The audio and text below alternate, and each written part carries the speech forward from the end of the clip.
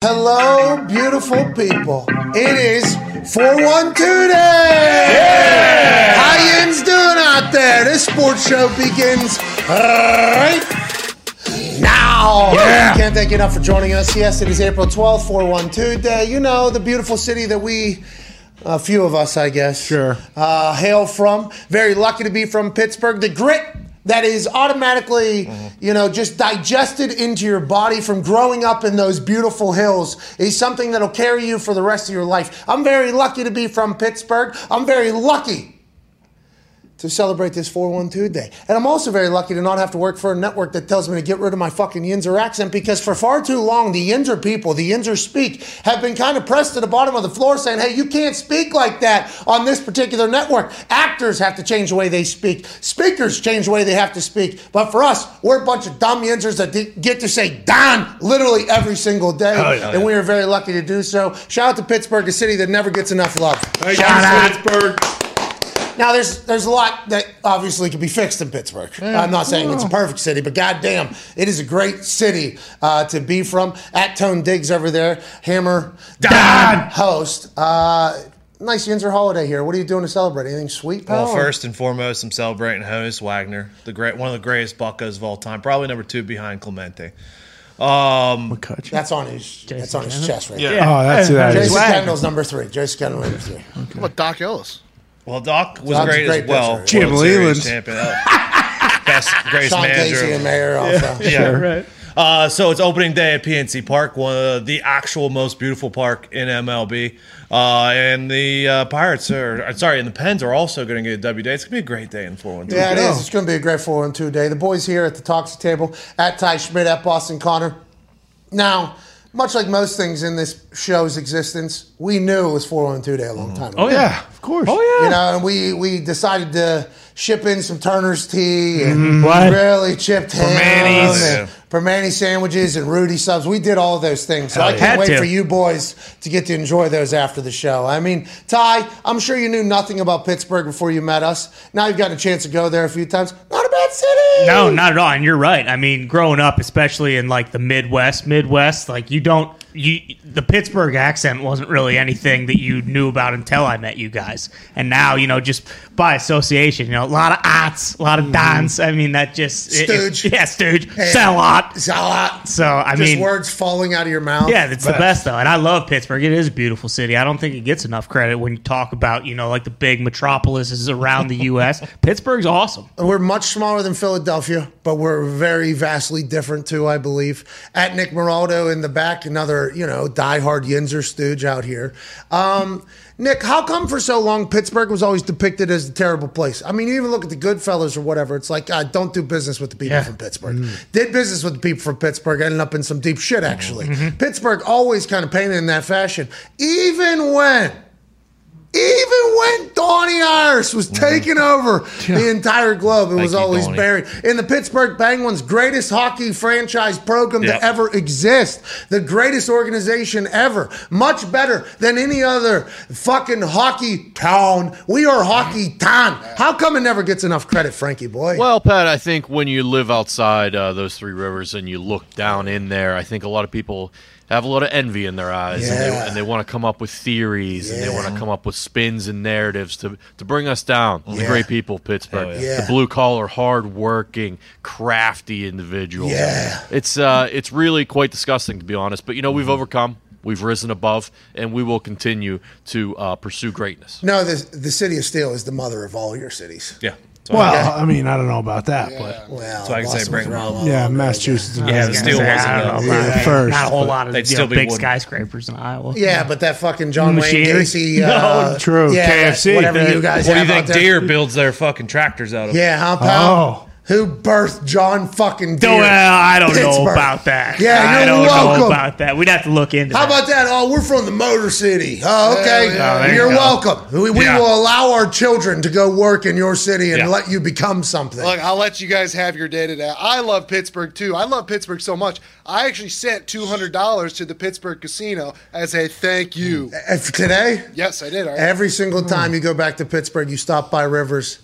you're going to lose your money. Every time. Okay, there's no winners walking out of that casino other than Nick's dad, Frank. Oh yeah. And he, Quite well, and he hits on the slots every once in a while, but none of us are playing the But he's slots. paid his dues, you know? Yeah. The casino knows if you live there full time or if you're an out of towner. If you're an out of towner, you're getting your money taken. Yeah, by the way, shout out Pittsburgh. Shout out Pittsburgh. Great city. Anyways, Pittsburgh Penguins going to beat the fuck out of the Islanders tonight, without Geno Malkin, number 2 player in the world, Yikes. because he cross-checked somebody right in the fucking teeth when he threw a little tantrum, okay? So he's suspended for 4 games. The Islanders might get a win, but it's 4-on-2 day. Sidney Crosby ain't going to let the boys lose. Not a I don't chance. know. I thought about that on the Big Ben day, but hey, it's a different day. What's that all about? I'm just saying. It's 4-on-2 day right now, dude. I know. We're not looking back. We're distracted by greatness. Yeah. I'm just saying. We thought that was a lock, and all of a sudden they stunk, and now we don't have Malkin on the ice tonight. I mean, I'm worried that there might be a little How's cement in the Pasta skates. doing, you scumbag? Pasta skated 3 days ago, so I'm not worried about Pasta at all. Plus, the Red Sox got a massive tilt today. I told everybody in here, hey, if you want to make some money, you put the entire village on the Boston Red Sox today because they might beat the Detroit Tigers 50-0 But hey, it's 4-1-2 day. How do we know? How do we know that? I mean, the Tigers just beat him yesterday. Exactly, and that's how we know. Makes no sense. And that's how we know. 'Cause right there, Absolutely makes no because, sense. I mean, Detroit is Boston's kryptonite strictly because it is such a dumpy city that we play down to it. You know what I mean? We play up to our yeah. good opponents, and then we roll into this absolute shithole Detroit, and we say, I guess we have to suck in the Too fumes soft. and just stink. Listen, Detroit's a great city. Yeah, but Great city. there's no 4-1-2 day for Detroit. I mean, Boston's got a 6-1-7 day, but Detroit just has every day's a dump day. June 3-1-3. 17th, you guys do it? What happened? Yeah. Oh, I mean, everyone just, they go out, they get their Dunkin'. I'm pretty sure they do half off iced coffees on that Wow. day. They do a couple free munchkins, maybe a donut or 2. But that's just 6-1-7 day. I want to celebrate you guys today. No, it's very nice because I was about to say, wow, making this all about yourself. No. Opposite. Hey, from one Rust Belt guy to the other. I understand more than most. I don't think Boston's in the Rust Belt. I believe actually when we had the Rust Belt photo, it was in Massachusetts. I do not. Yep, think- bring it up. I remember this very specifically. Detroit was in the Rust Belt. Ohio was in the Rust Belt. And then just this little itty bitty Rust Belt in the north. So it was which is like Massachusetts. off of the belt? It Yes. was off the Yeah. Well, Really? that's because everything stemmed from. So it's not a Massachusetts. belt anymore. It was a territory. Yeah. You guys are like just Boom. like a little earring up There there? ain't nothing Rust Belt about sailing yachts, okay? Yeah, I don't you're, Hey, look, you're in your boat crew. Hey, look. Massachusetts as a state is Rust Belt. Sure. Boston. I got to live a nice little life childhood growing up. Sue me. What do you want? What do you want from me? You want me to change my childhood? Pick different parents? I can't. Okay. Don't look at Sorry, me. man, I'm at the yacht club. bro. Jesus. But also, you can't just claim then that, The Rust Belt. Rust Belt's in Massachusetts. Hey, sorry. We're part of it. you're apologizing for a lot now. That's just because I don't want to, take away from your guys' All right, day. let's I'm talk just about some saying. stuff happening. I don't. Boom. Thank you, Rust Belt, Massachusetts. What? I don't know. Maybe I don't know New England well enough. See that green right there? The Rust Belt is not green, though. It was literally the brown. Like the color of Revitalized Rust Belt area. Boom! Boston, Massachusetts. Basically everything in Massachusetts. What is that? You see where there's It no green? revitalized. Yeah. What the fuck How does does that work? We brought it How back. does that work? Pittsburgh's revitalized too. No. They're no. just, Fucking they're just, real Rust no, they're Belt. red. Yeah, those are cities that after the steel industry boom ended, the cities decided to then go into other industries and survive instead of dying. Oh, No, survive. they needed to bring it to a state that would keep it alive. How about Ohio? Look at fucking Ohio, by the way. Dead. And this is why whenever you talk about an Ohio guy, you know Yeah. exactly what you're getting. Mm-hmm. Yeah. Okay, whenever you meet somebody from Ohio, you know exactly. It's AJ Hawk, just in a different form. Yeah. Whatever form that, if that's a extrovert, it's AJ Hawk is an extrovert. Right. If it is an introvert, it's AJ Hawk. Mm-hmm. Other than that, that is what Ohio is. They might say less, they might say more, but you know what you're getting with an Ohio person. By the way, nothing but respect. And I think the reason why is because of this graphic. Yeah. Great fucking here. Imagine how much greater this fucking city would have been if it would have just adopted what every city around it was doing. What are you talking about? I mean, Indianapolis is not in the fucking Rust Belt. Oh, shit. Damn it. Fort Wayne. Does it go around it? Yeah, it's a bunch of It bullshit. does appear as dude. if it goes above it and then cuts down. So what happens? Somebody who's real tough walked around town to town and said yes or no. Yeah. Yeah. Think so. They're like, seems like there used to be, seems like it really place used to be is tough. great. Kind of revitalized, though. So it's a revitalized Rust Belt area. There's also not enough Italians in Indy to be Rust Belt. Yeah, I think that isn't. You probably track the Italians too through this. Real tough break for that small part of Ohio at the southern tip there. Did not make it. Yeah, they're absolute bitches down there. I'm not positive, but that's just what I've heard. Think about the person that was declaring if it was a Rust Belt area or not, going all the way down there, and then as soon as walked into like that county, was like, nah. They don't deserve it. They don't get it. Ah, what a life. Happy 412 there. Happy 412 there. By the way, John Deere did have a contract with Pittsburgh Steel. So. There you go. You're welcome. Hey, Iowa, you're welcome. You're welcome, Iowa. I'm happy we could be a part of that. Look at us working together. Nice. Look at us working together for a long haul. America. You guys get all the glitz and glamour. We'll do all the hard work behind it. You know what I mean? You guys put your paint on it. Don't let the do your fucking little farmer. shine. Don't let the farmer series say that. No. They'll be up in arms. No, Yeah. not the farmers. We're talking about John Deere itself, the Okay, company. all right. The farmers, by the way. I feel like that's a whole different, right? I feel like the Rust Belt and then the farmers, what is that, agricultural? Yeah. Oh, Grain yeah. belt. Grain Belt, Yeah. I have more farmer friends than people would expect. Yeah.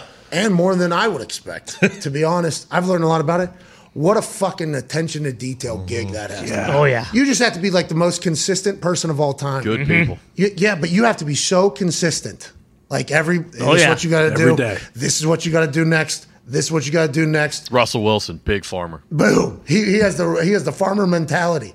The whole, because the time's a year and then the weather, you're fucking playing games. Yeah. Let alone if you have, like I have some friends that have some, some chickens, some livestock, things like that. Right. Having to be a vet too at certain different times yeah. while you do that whole thing. So I assume the agricultural. What do farmers do in the winter?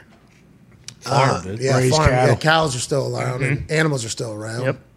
They're still vacation doing- time. Take care of them. I don't know if they take vacations. No. Honestly, they're so wealthy too, those motherfuckers, and they hate it. I think they hate like doing yeah. anything that you would spend your money on for people to enjoy. Yeah, very frugal. And also, like, when you're waking up at like the crack of dawn every single day, like, I don't think you ever really get out of that. Like they're not taking vacations. So I'd like to let everybody know, not as the voice of the Rust Belt, please. Okay, although I do got calluses on my hands. And a pinky ring.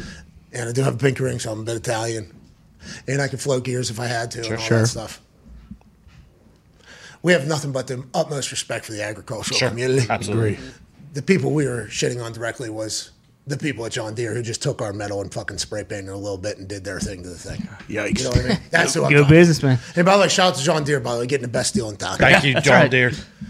Not well situated in regard to transportation and resources. Deere sold his interest in the shop to Andrus in 1847 and moved to Moline, Illinois. There he began using imported English steel with great success and soon negotiated with Pittsburgh manufacturers for the development of comparable steel plate. By 1857, Deere's annual output of plows had risen to 10,000. Hell yeah. That's where it went down. Look at that. Whenever, Pittsburgh came together with John Yeah. Deere, everything started working out better for him. Well, yeah, I mean, he was getting steel from the Queen and said, "Fuck this! I'm done with this bullshit. Let's go to Pittsburgh." And look where we're at now. Two of the great families. Yeah, that's what I'm saying. America. Negotiating with Pittsburgh and the Queen, two great families. No, Deere and Pittsburgh. Oh, dear, Pittsburgh. Got it. Imagine negotiations with the Queen went much differently than the Pittsburgh steel folks. Yeah. How much you going to give us? Fuck, yeah, we'll take that. Pittsburgh.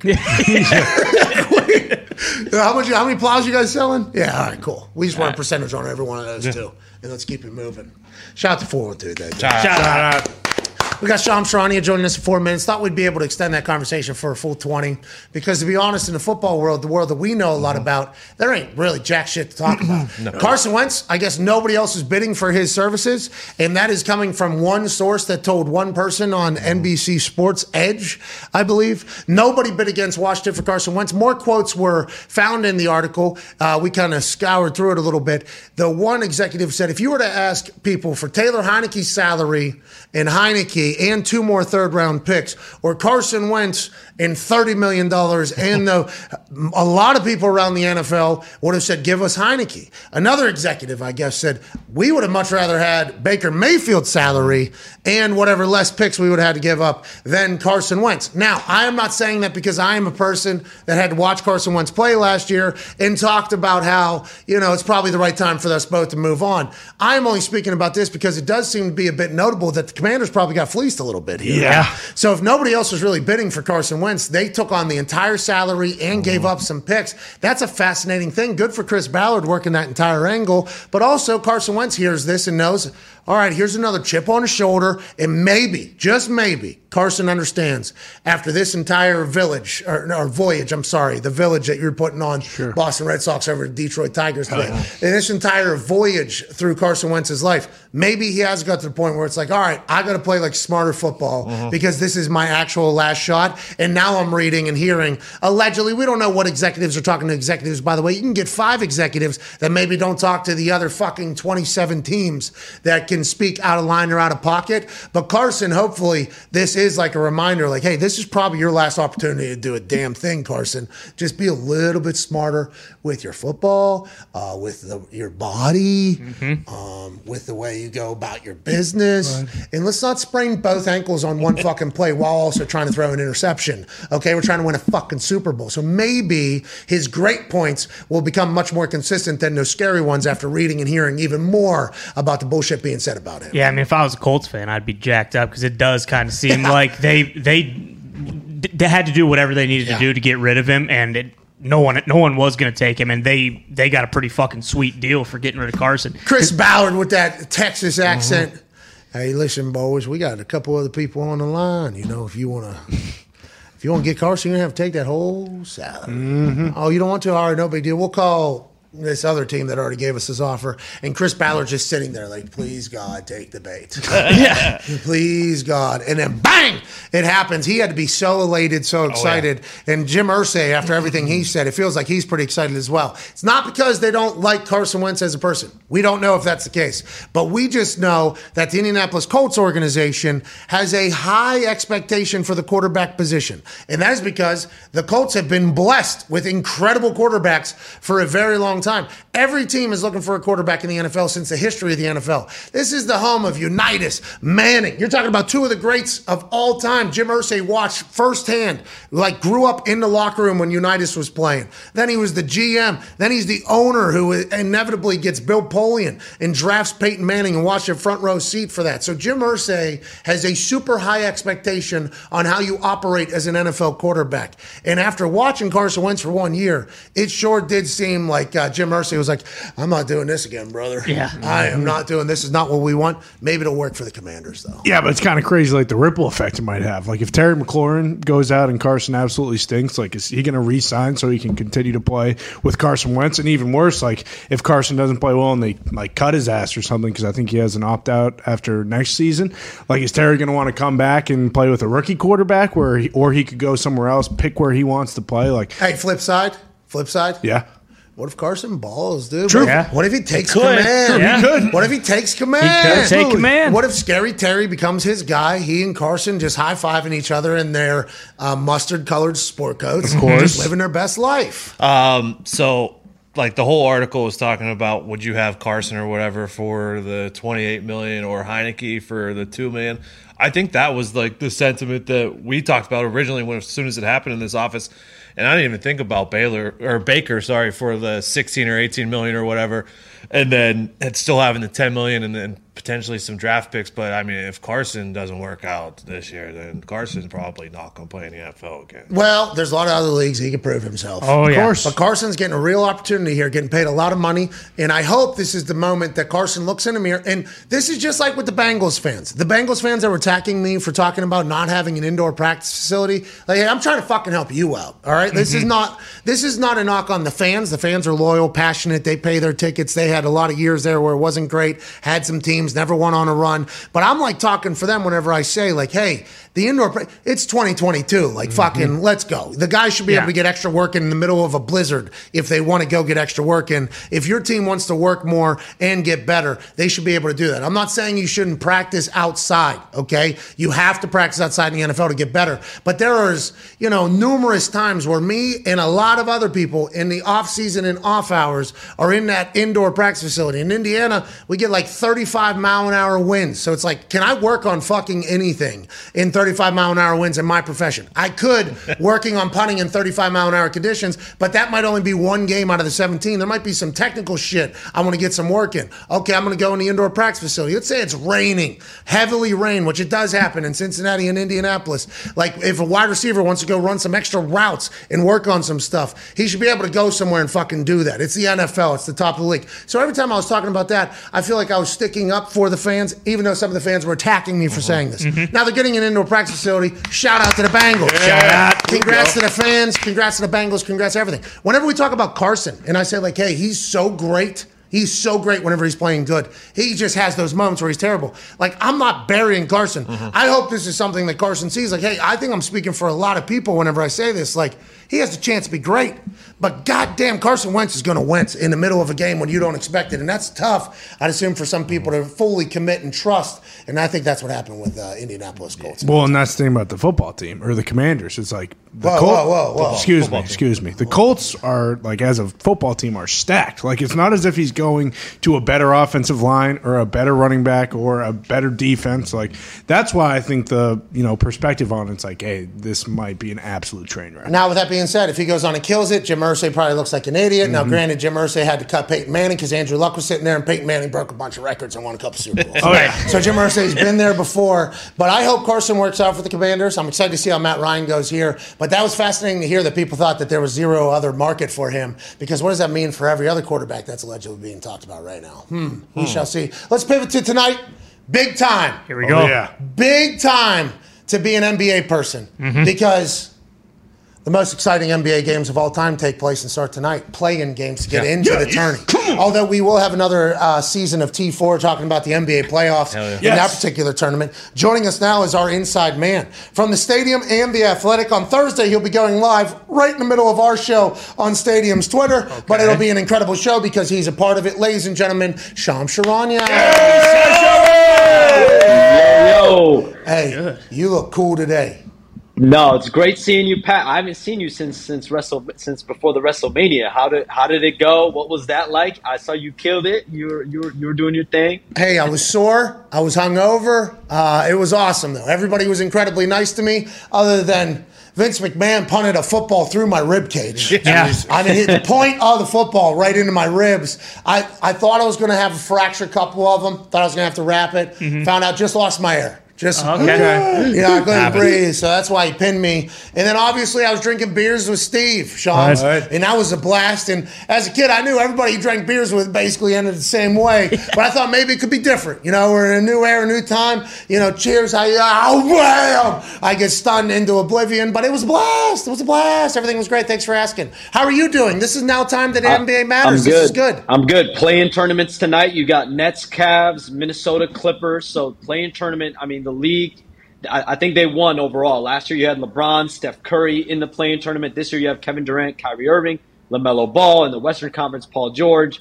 I don't expect Zion to be a part of this. I know you guys are big Zion Williamson. This is the Zion Williamson show right here. So unfortunately, I don't expect him to be a part of this. But overall, I think I think it's going to be an amazing week for these playing games. Okay, so there's 2 games tonight, 2 games tomorrow, then the day off, then there's 2 games on Friday. Everything's happening. Excited for the NBA. Let's talk about tonight and the Stars. There's a report coming out now that Kevin Durant allegedly, whenever James Harden showed up at training camp out of shape, was perturbed by that or something. And that's when this entire disagreement between James Harden and the Nets happened. That led, obviously, to the Ben Simmons trade to the Nets, which you were on top of before anybody else. Is this all bullshit right now? Why are these stories coming out now? Is it because James Harden and the Sixers seem not to be working out and Doc Rivers might be going to the Lakers, so they're trying to kind of build on that story and blow it up? Or how do you feel about all this that's coming out right now, day of playing games? Yeah, I to be honest, I didn't even see it. So I gotta, after I'm done here, I gotta go check that out. But I think there were a few factors that led to James Harden being out, right? I think we discussed it several times. I think the crux of it was, one, James himself did not want to be in Brooklyn long term, right? So that was one. And two, just the way that the season unfolded, the way that the offense, and James Harden has always played in a system where the ball was in his hands. He was able to do whatever really he wanted. And I think the flow of the Nets offense was different when he was in the game and he was in the lineup versus when he was off the floor. And I know for the coaching staff, there was always frustration because they had two different game plans. One when James Harden was in the lineup and on the floor, and one when he's not. And it's always difficult for any player, Kevin Durant, Kyrie Irving, to deal with that. Hey, quick there. Did they just assume he was going to be able to change his style of play for that? And did they both parties think that it was going to work out and then it just wasn't and they just had to stare that down? Yeah, I mean, I think overall that when James got there, I think everyone kind of assumed that it might be easy, right? Like James Harden, it's clear that he's wanted to go get a championship, right? And I'm not going to call him a ring chaser with what he's doing, right? Because I think his goal is to try to win.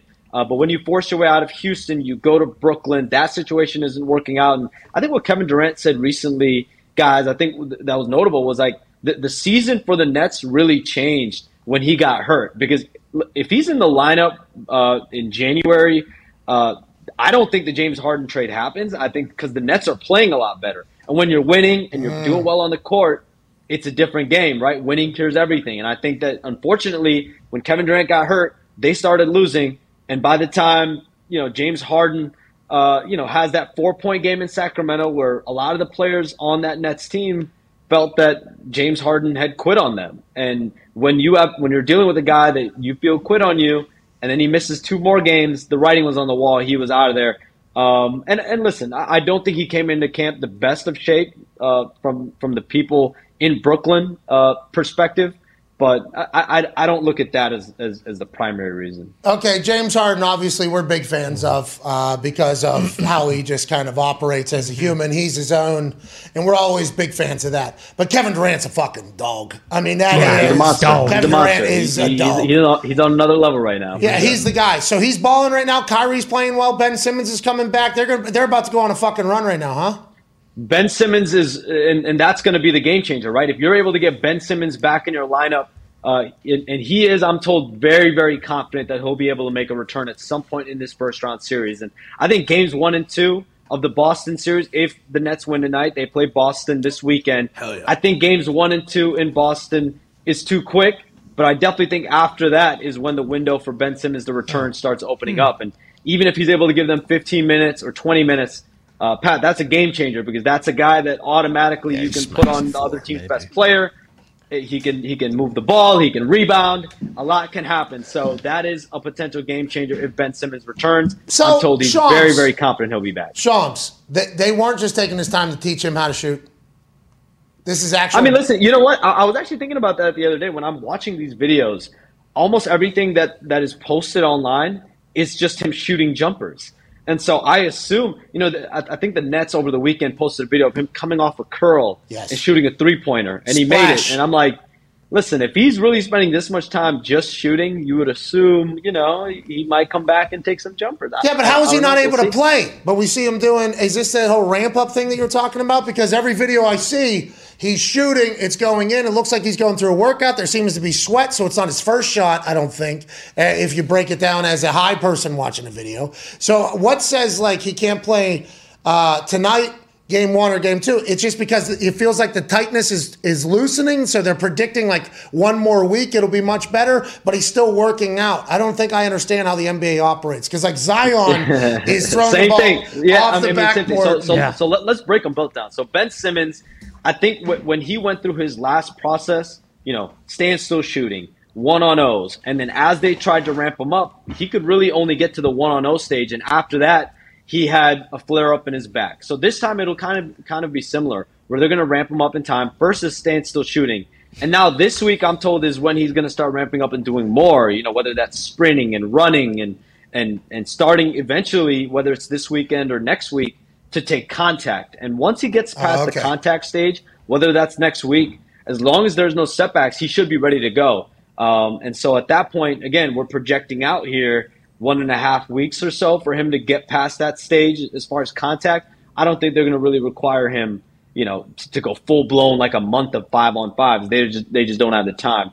In the case of Zion, he went through the normal progression that the Pelicans had, right? 1-on-1, 2-on-2, 3-on-3, 4-on-4, 5-on-5. He went through, up until 4-on-4 last year, essentially in December. And I remember I came on the show. I said he's going to do 5-on-5.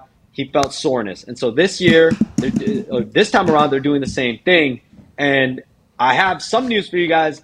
Zion Williamson did participate in a 5-on-5 full court scrimmage last week. Let's go! Here we go. From what I've been told. But it's still important for him to keep getting those 5-on-5 reps in. Conditioning is important. And just this tight window, after not playing all season, I don't expect. What do you do? He put up. Williamson What do you have? A triple double? Playoff. He had a triple double in that 5-on-5 full court scrimmage. I don't have the stats, but from what I was told, he did look. He looked good. But listen, playing. Put him in the fucking game. Playing 5-on-5 against back-end roster players, assistant coaches, like Willie Green said the other day, he did a controlled scrimmage. That's different than playing against NBA players and taking contact and doing the whole nine. So, listen, I think with a guy like Zion, when you know that he dealt with a fractured foot, that he should have been back from. He should have played opening night. That was the goal. Unfortunately, he had some setbacks, and so I think that they don't want that to happen again. They want to make sure when Zion Williamson comes back, he stays on the floor. All right, I get it. That's a very mature look into things. You guess. But if he's running 5-on-5 and he's going through the leg dunks, and he's got those two But it's amazing for the game, though, right? Like, I think the one positive you got to take out of this, we're going to see Zion Williamson play, at some point, whether that's next season. Dude. But the goal, if he's already to the stage of 5-on-5 now, he's feeling good, pain-free, we should see him back doing what Zion Williamson does all next season. The goal would be then to have him back all year next year, not have this stop again happen in his career. All right, what are early futures bets for MVP next year for Zion Williamson? Can we please get FanDuel to get on that? Go ahead, Connor. Shams, Russell Westbrook saying some very interesting things. Did Frank Vogel actually hate him? And also, did Anthony Davis and LeBron James say publicly that they needed to let Russ be Russ, but then privately said, hey, sit your fucking ass on the bench? The way I break down the Russell Westbrook situation is that it was just unfortunate because I think from the jump, the fit just was not there. You could tell just on the court, him, LeBron, Anthony Davis just did not jive well. And I think as people, Russell Westbrook and Anthony Davis like Russell Westbrook. And I don't know the extent to him and Frank Vogel and how much they got into it. Clearly, there was some level of friction with that coaching staff and Russell Westbrook. I reported yesterday in the story I did on the Lakers, there was a moment even in an early season film session where David Fizdale, their lead assistant, had a back and forth with Russell Westbrook about his shot selection. And that was a moment that created an animated back and forth between those two. And so just that level of tension, I think, existed all year. Russell Westbrook, everywhere he's been, Washington, Houston, to an extent, OKC, it's kind of been free reign. In LA, it's like, all right, let's get Anthony Davis involved. Let's get LeBron James involved. Let's get the ball in their hands. And we saw it just did not go well. So I think what the Lakers are learning now is you got to build a team. And I think we need to remember they are still only 18 months removed from winning a championship. They still have LeBron James, Anthony Davis on this team.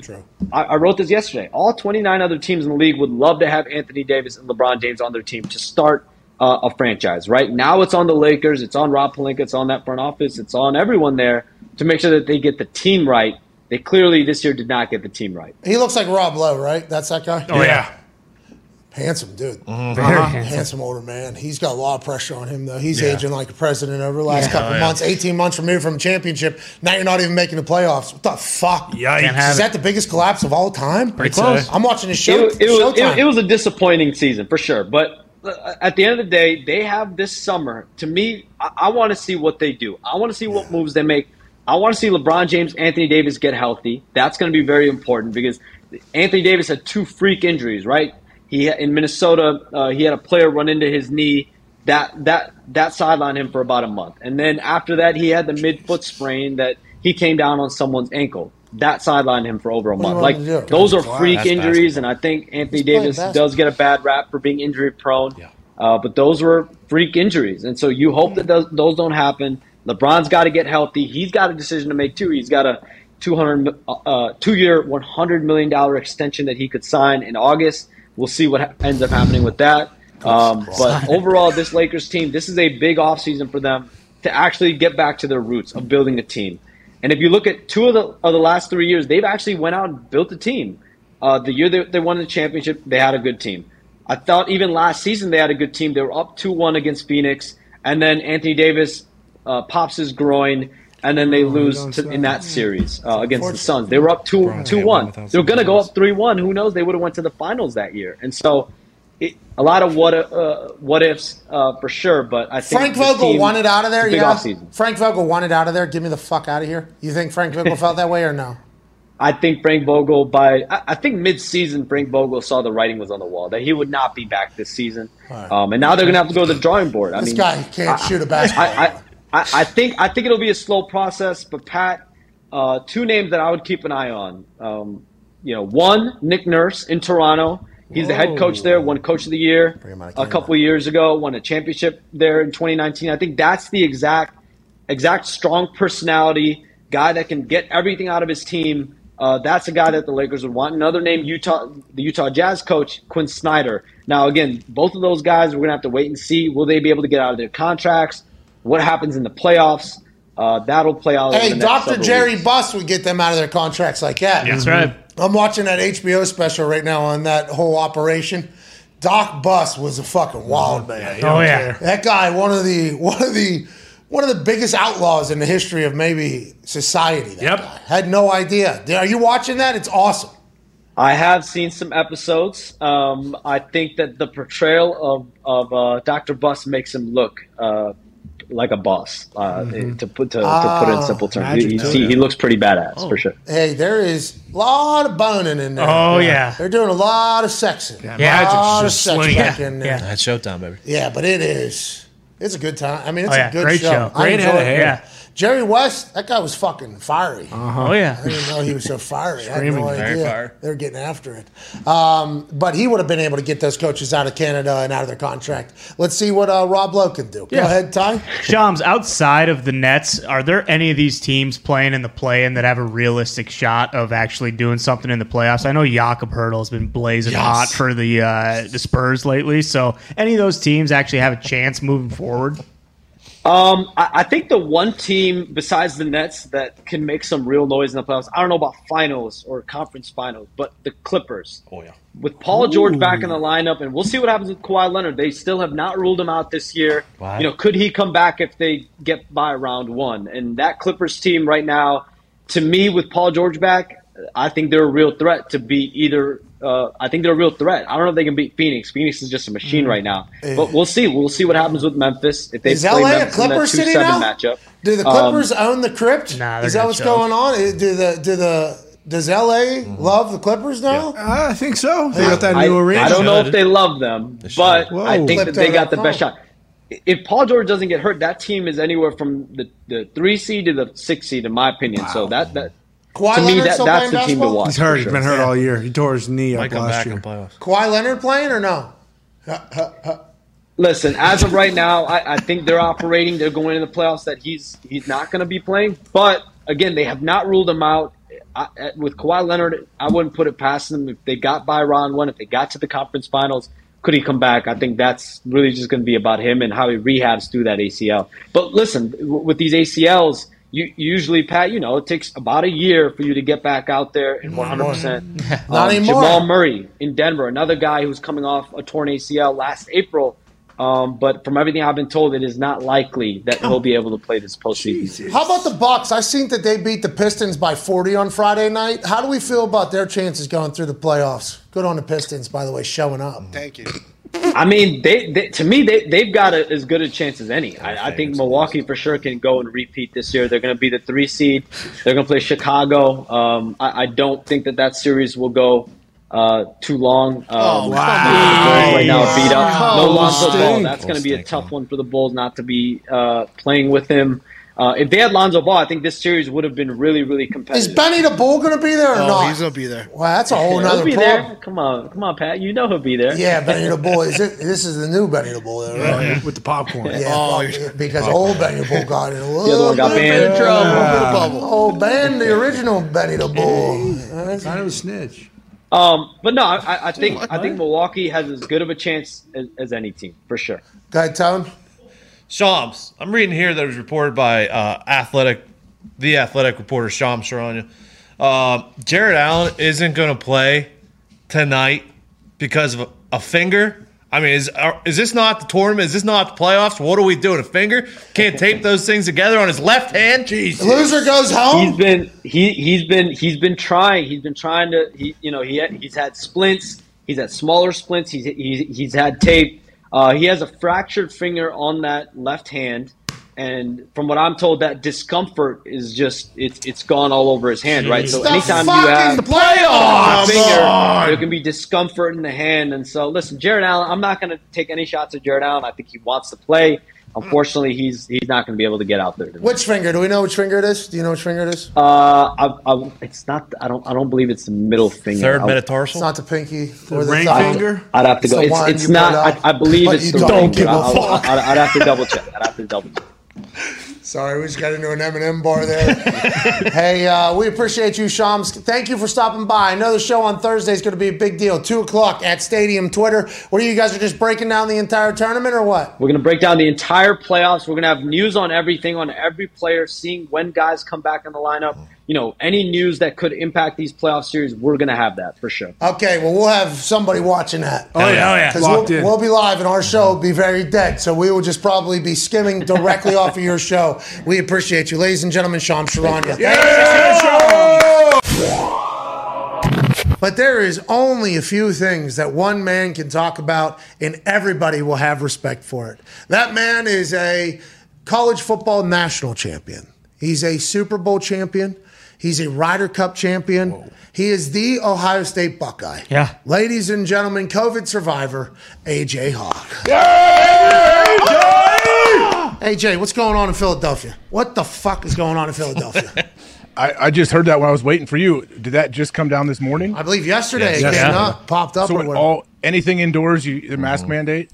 Yeah, I thought we were done with this. What's the deal? What do they know that we don't know, AJ? Do they know something that we don't know? And if it is, what do we need to know going forward? Is it maybe a late April Fool's thing, hopefully? I don't think so. Like Philadelphia, city of brotherly love. Hey, gotcha. We meant to do this. We meant to do this on April 1, but you know how bureaucracy goes. We had to get this passed. It was a little bit later, maybe. I don't know. I mean, do they have to wear fucking masks at the baseball games now, too? Outdoors? Are we doing that as well? Well, that was something for the New York because old Aaron Judge. And That's right. Well, just players, fans, are we going to see, 50,000 masks in there at the Phillies game this weekend? in the dugout, too, they better because that is. Oh, What yeah. about the arena? Are they still playing basketball? Yeah, Sixers have home court advantage, too. Every person in Is it there, home right? court advantage? Every person in there, not going to be able to hear them. They're all masked up. Yeah. It's weird that it's such a panic, but it doesn't start until Monday.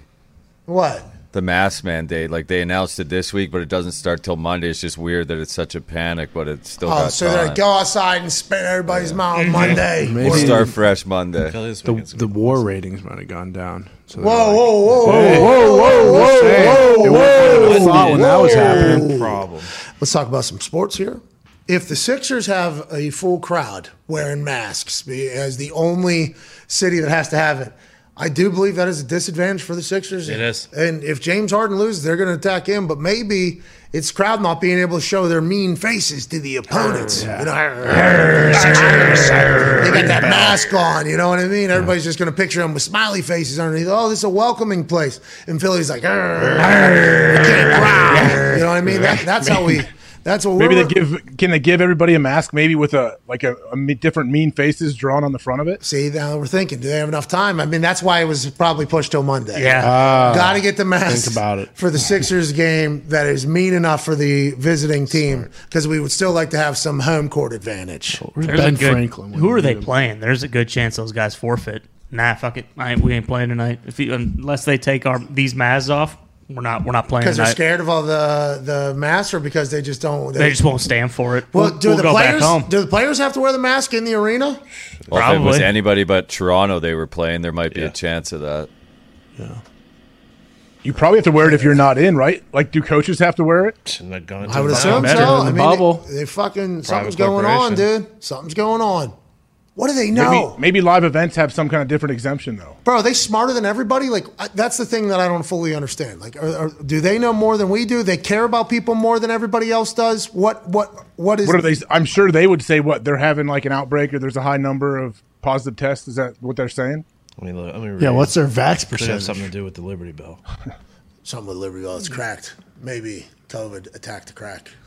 It's because they're saying the cases are rising. I don't. Yeah. Whatever, dude. God fucking damn it. I'm not Coming gonna to get it. Pittsburgh next. Whoa. Well, It won't. Hopefully not. Pittsburgh just got rid of plastic bags, I guess. Really? Progressive. Yeah, look, taking care What of do you them mean? well. Only allowed to use steel ones. Nick just sent me an actual news thing. There's no more plastic bags allowed in Pittsburgh grocery stores. Yeah, it's going to be heavy, but we do feel it'll be better for the environment. Thank you. Steel. Thank you, Well, John hold on. Eagle. Thank you, Eagle. Help All the right. asbestos in the air. Let's move along.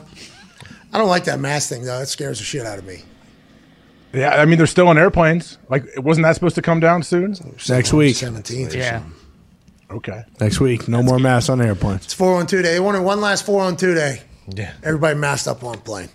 One last, and they did it. Thank you. Thank Is you. this a real Thank thing? you. Is this 412 day like a national thing that I don't know I about? don't know if it's National? I don't know why. Who would be a national? I mean, thing. everybody knows. I'm saying, is it something that we all observe? Yeah, of course. With 412 day, we have to give Pittsburgh their props. Hey, by the way, we would appreciate that if that was the case, but we are our tribe of people in Pittsburgh are cool with us just recognizing it. Yeah. But if you would like to give us love, we're 100% okay with it. Go ahead, let it eat. I think it's great. I've known a lot of Pittsburgh people. I have a lot of Pittsburgh friends before I ever met you and the boys. But yeah, Pittsburgh's a fun, unique spot, and I think it's a special place. So I think you guys should have a day. Boom, happy 412 day, said AJ. Thank you, Happy 412 AJ. day. Thank you. Thank you, AJ. AJ. Can you put a picture of the Rust Belt back up, please? We have to show AJ Hawk this because Pulling it up. we believe we know why you are the way you are and why you have become the mascot for all of Ohio for a lot of people. Look at the state of Ohio, please. This is the Rust Belt right here. So some guy walked around and said, this place tough enough to be the Rust Belt. This place tough enough to be the Rust Belt. This place revitalized used to be the Rust Belt. That's the green. You see up there in the right of Massachusetts. The entire state of Ohio, Rust Belt. Whoever was judging literally drove a car or a wagon or whatever from the top of Ohio all the way down to the bottom. It was like this whole fucking place, except for this one area down here. Seems to be a lot of yups. No calluses on any hands here, AJ. It's going to make you feel good about the state of Ohio right here. Tough. Yeah, this is the first time I have seen this map. I'm not sure who gets to decide what the Rust Belt really is. but Lord yeah, Rust good- Belt. Good for Ohio. Probably Andy Carnegie, if I had to take a Good guess. for everybody that's involved. Yeah, good for all Amen. players. Hey, spell Erie. Little plop right there, St. Louis. Is that two E's on Erie? Yeah, it is. So this map is terrible. Erie? They spelled Erie wrong. Fucking Erie. Erie. Yeah, so you can't really take this Is there a serious. different one? Erie. Oh no. Oh, no. Every. Maybe This is all horseshit. Maybe at the time of the map it was spelled like It feels that. like this is all bullshit. No, You can't even spell Erie right, dude. Look at that. Well, it's because you're a Rust Belt guy. He And what's goes the green school. all about on Pittsburgh? I mean, you haven't been there. Oh, Baltimore's got a little. Oh, Pittsburgh also revitalized Rust Belt. That's Yeah. awesome. Yeah, Look at us, guys. Yeah, switch to fucking tech and medicine. We stayed alive. What did you guys do? What did we do? Yeah. I mean, fucking, what didn't we do?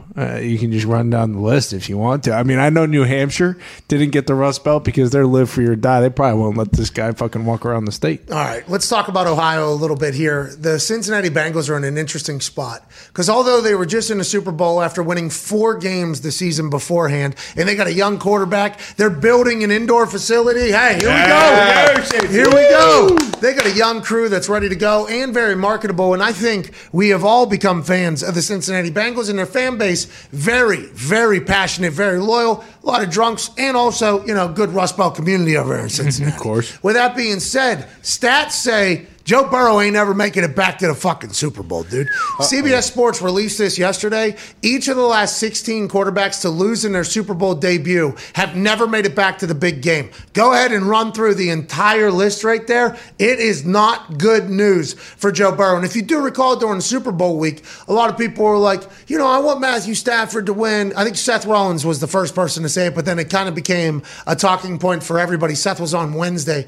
I want Matthew Stafford to win, because he's kind of the older guard. Joe Burrow will win another one. And I remember immediately saying, oh yeah, fucking easy. Just win another Super Bowl. The Patriots have completely conflicted people's views on how difficult it is to make it to the Super Bowl and win a Super Bowl. Joey Burrow, if he makes it back, which by the way, I believe he can. I absolutely love Joe Burrow. I think he'll get back and win the goddamn Super Bowl. But it is a tough thing to do apparently. And that's why the parity of the NFL is normally talked about so much, even though only a couple different people win on a regular basis. Well, this is maybe something that Joe can use just to add another little chip to his shoulder. I feel like if he wants to have some more stuff that he can use as motivation. But, I mean, the thing is, like, obviously none of these guys have any impact on Joe Burrow and what he's doing. But, yeah, the trends say that it's not good to get back. Like, the odds are not that great. But think about it. It's almost like the Masters when people say, oh, okay, say that we have these stud pros that maybe they've won one major, but they haven't won the Masters. And they play it every year, and you're like, well, you're going to play it for 25 years. Yeah. You're going to win one of them, man. You got to, right? But then every year, can you imagine being that person that week, like year after not winning it?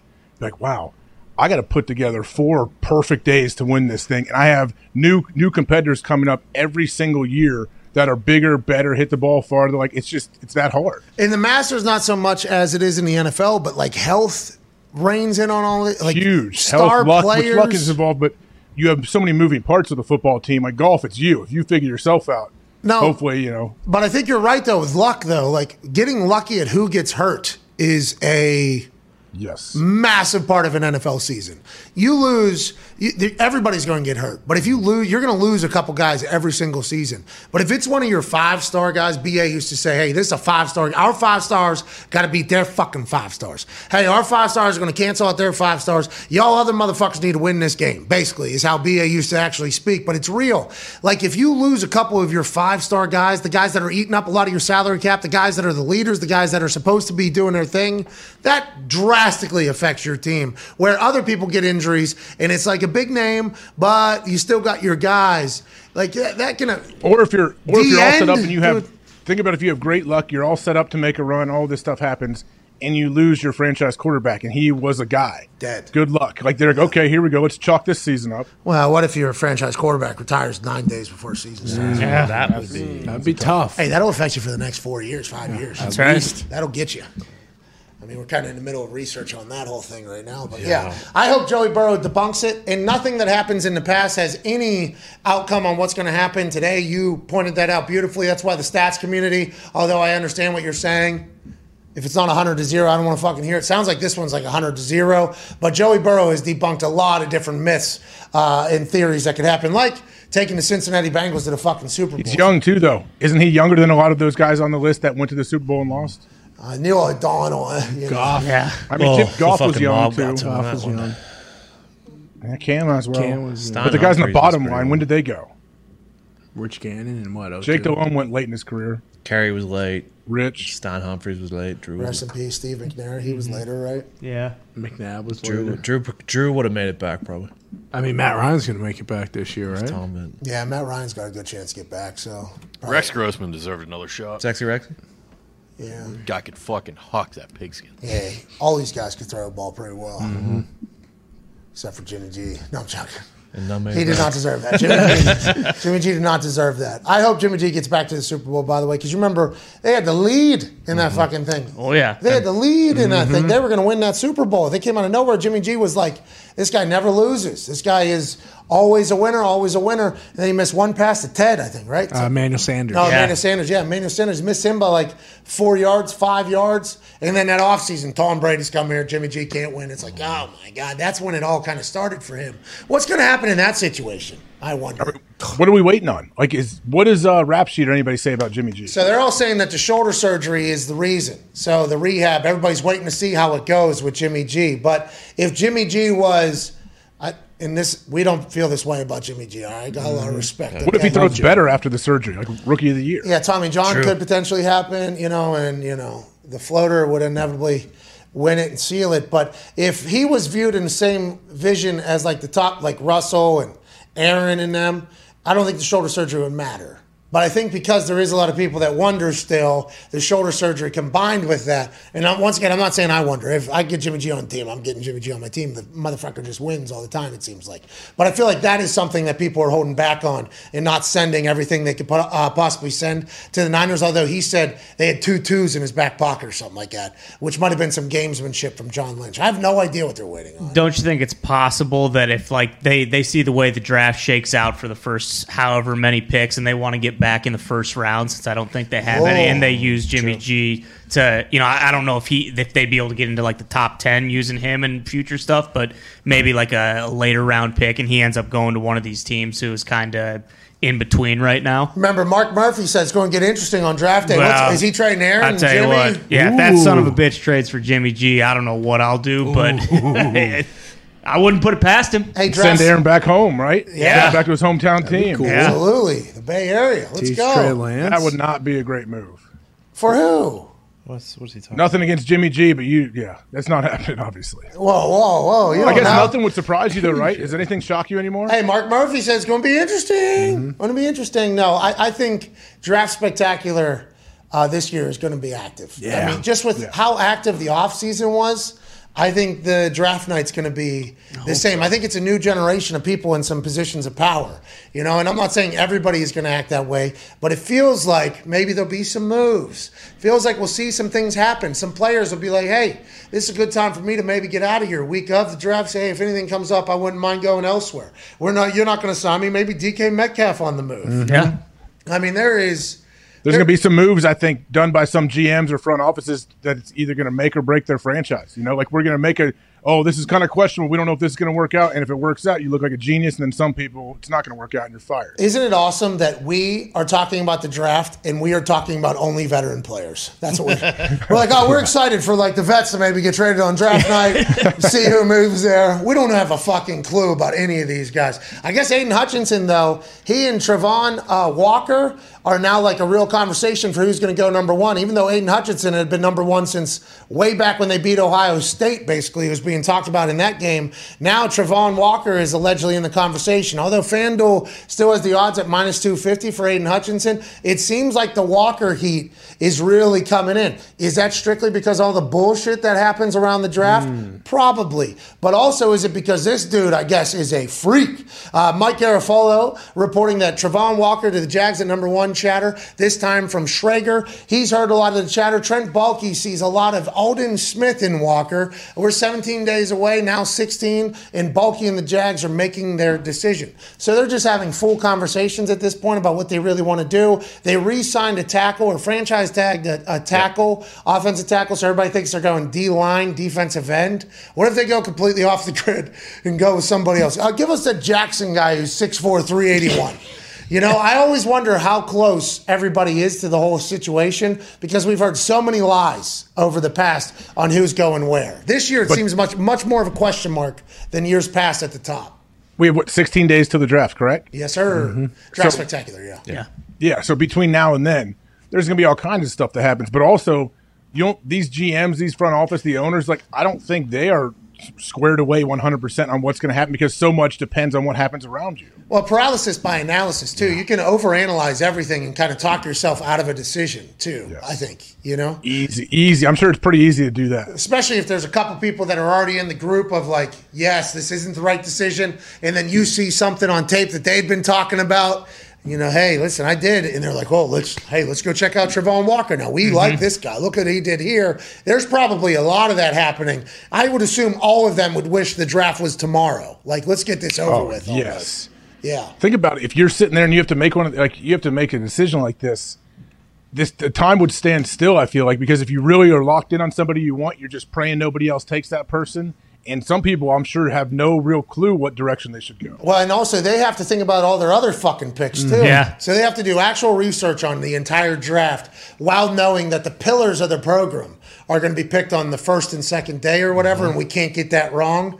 What a fascinating juggle of time management for all these fucking GMs. Well, and last year, leading up to the draft, the first three picks were essentially locked in. And then day of the draft is when the third pick changed. Even 1 and 2, Lawrence Wilson, I think that was basically since the end of college football season damn near, that was definitely happening and there was no change. And obviously this year it's shit, anybody could go one right now, it feels like. Hey, who would you take? AJ, after all the film you've watched, that Aiden Hutchinson guy beat the fuck out of the Ohio State Buckeyes. Yeah, he did. This last year. You got to go based on team needs, right? Best available, too. Well, yeah, so number one overall. You're Jacksonville. Who are you going with? Yeah, I'll probably take Hutchinson, actually. Okay. Really? What are you watching Hutchinson's film? Actually, I like Walker, too. What did I say? We walked into the national championship game. We're in a box on the 50, and within 30 seconds of walking in, I was like, are you kidding me? These Georgia guys are unbelievably fast and physical. Like they close ground so fast. Yeah, and this dude, I guess, lost 20 pounds. They had him at inside. He loses 20 pounds, goes to the outside, and then just has massive production and can fly. So I feel like his upside, he still has a lot of room to go, which is what everybody's talking about. Like, we could still teach him a lot of things. Aiden Hutchinson, I haven't heard any conversation about him other than he is the number one. And that's kind of an interesting spot. We talk about this with like it happens with LeBron James, happens with Aaron Rodgers. You get to a point where you're so fucking good that the conversation isn't about how good you are anymore. It's about like what you do wrong. Mm-hmm. Like, hey, this person, like LeBron James has been compared to Michael Jordan since he's like 22 years old. We didn't even get the old, hey, look how good this guy is. The LaMelo Ball highlights, like that was only like a year or two of LeBron's life. And then it was immediately, well, is he better than Michael Jordan? And let's tear him down. Boom, boom, boom. It's like that with Aaron Rodgers, I feel like. Everybody's like, yeah, we know he's great, but also he's an asshole, prima donna, missed this throw, did this. Like, you get to that point where you're at the top where there's nothing good. It's like, yeah, you're assumed to be good, but now it's like, take him down. It feels like that with like Aiden Hutchinson almost. For this entire draft, there's been zero conversation about him except for he's number one overall. And then now that somebody else is creeping in, it's like, well, he does seem to be a little bit quicker than Aiden Hutchinson is, and his upside's a lot bigger than Aiden Hutchinson. It's like, we haven't heard much positive about Aiden Hutchinson other than the motherfucker's going number one overall. It's an interesting situation. Joining us now is the quarterback guru for ESPN. You see him break down film. You see him do magical things. He wore a green jacket yesterday. Oh, hell yeah. Masters guy. Yeah, absolutely. Guy won the Masters. Ladies and gentlemen, Dan Orlovsky. Yeah! What's up, dude? What's up, Bob? Hey, what's going on, man?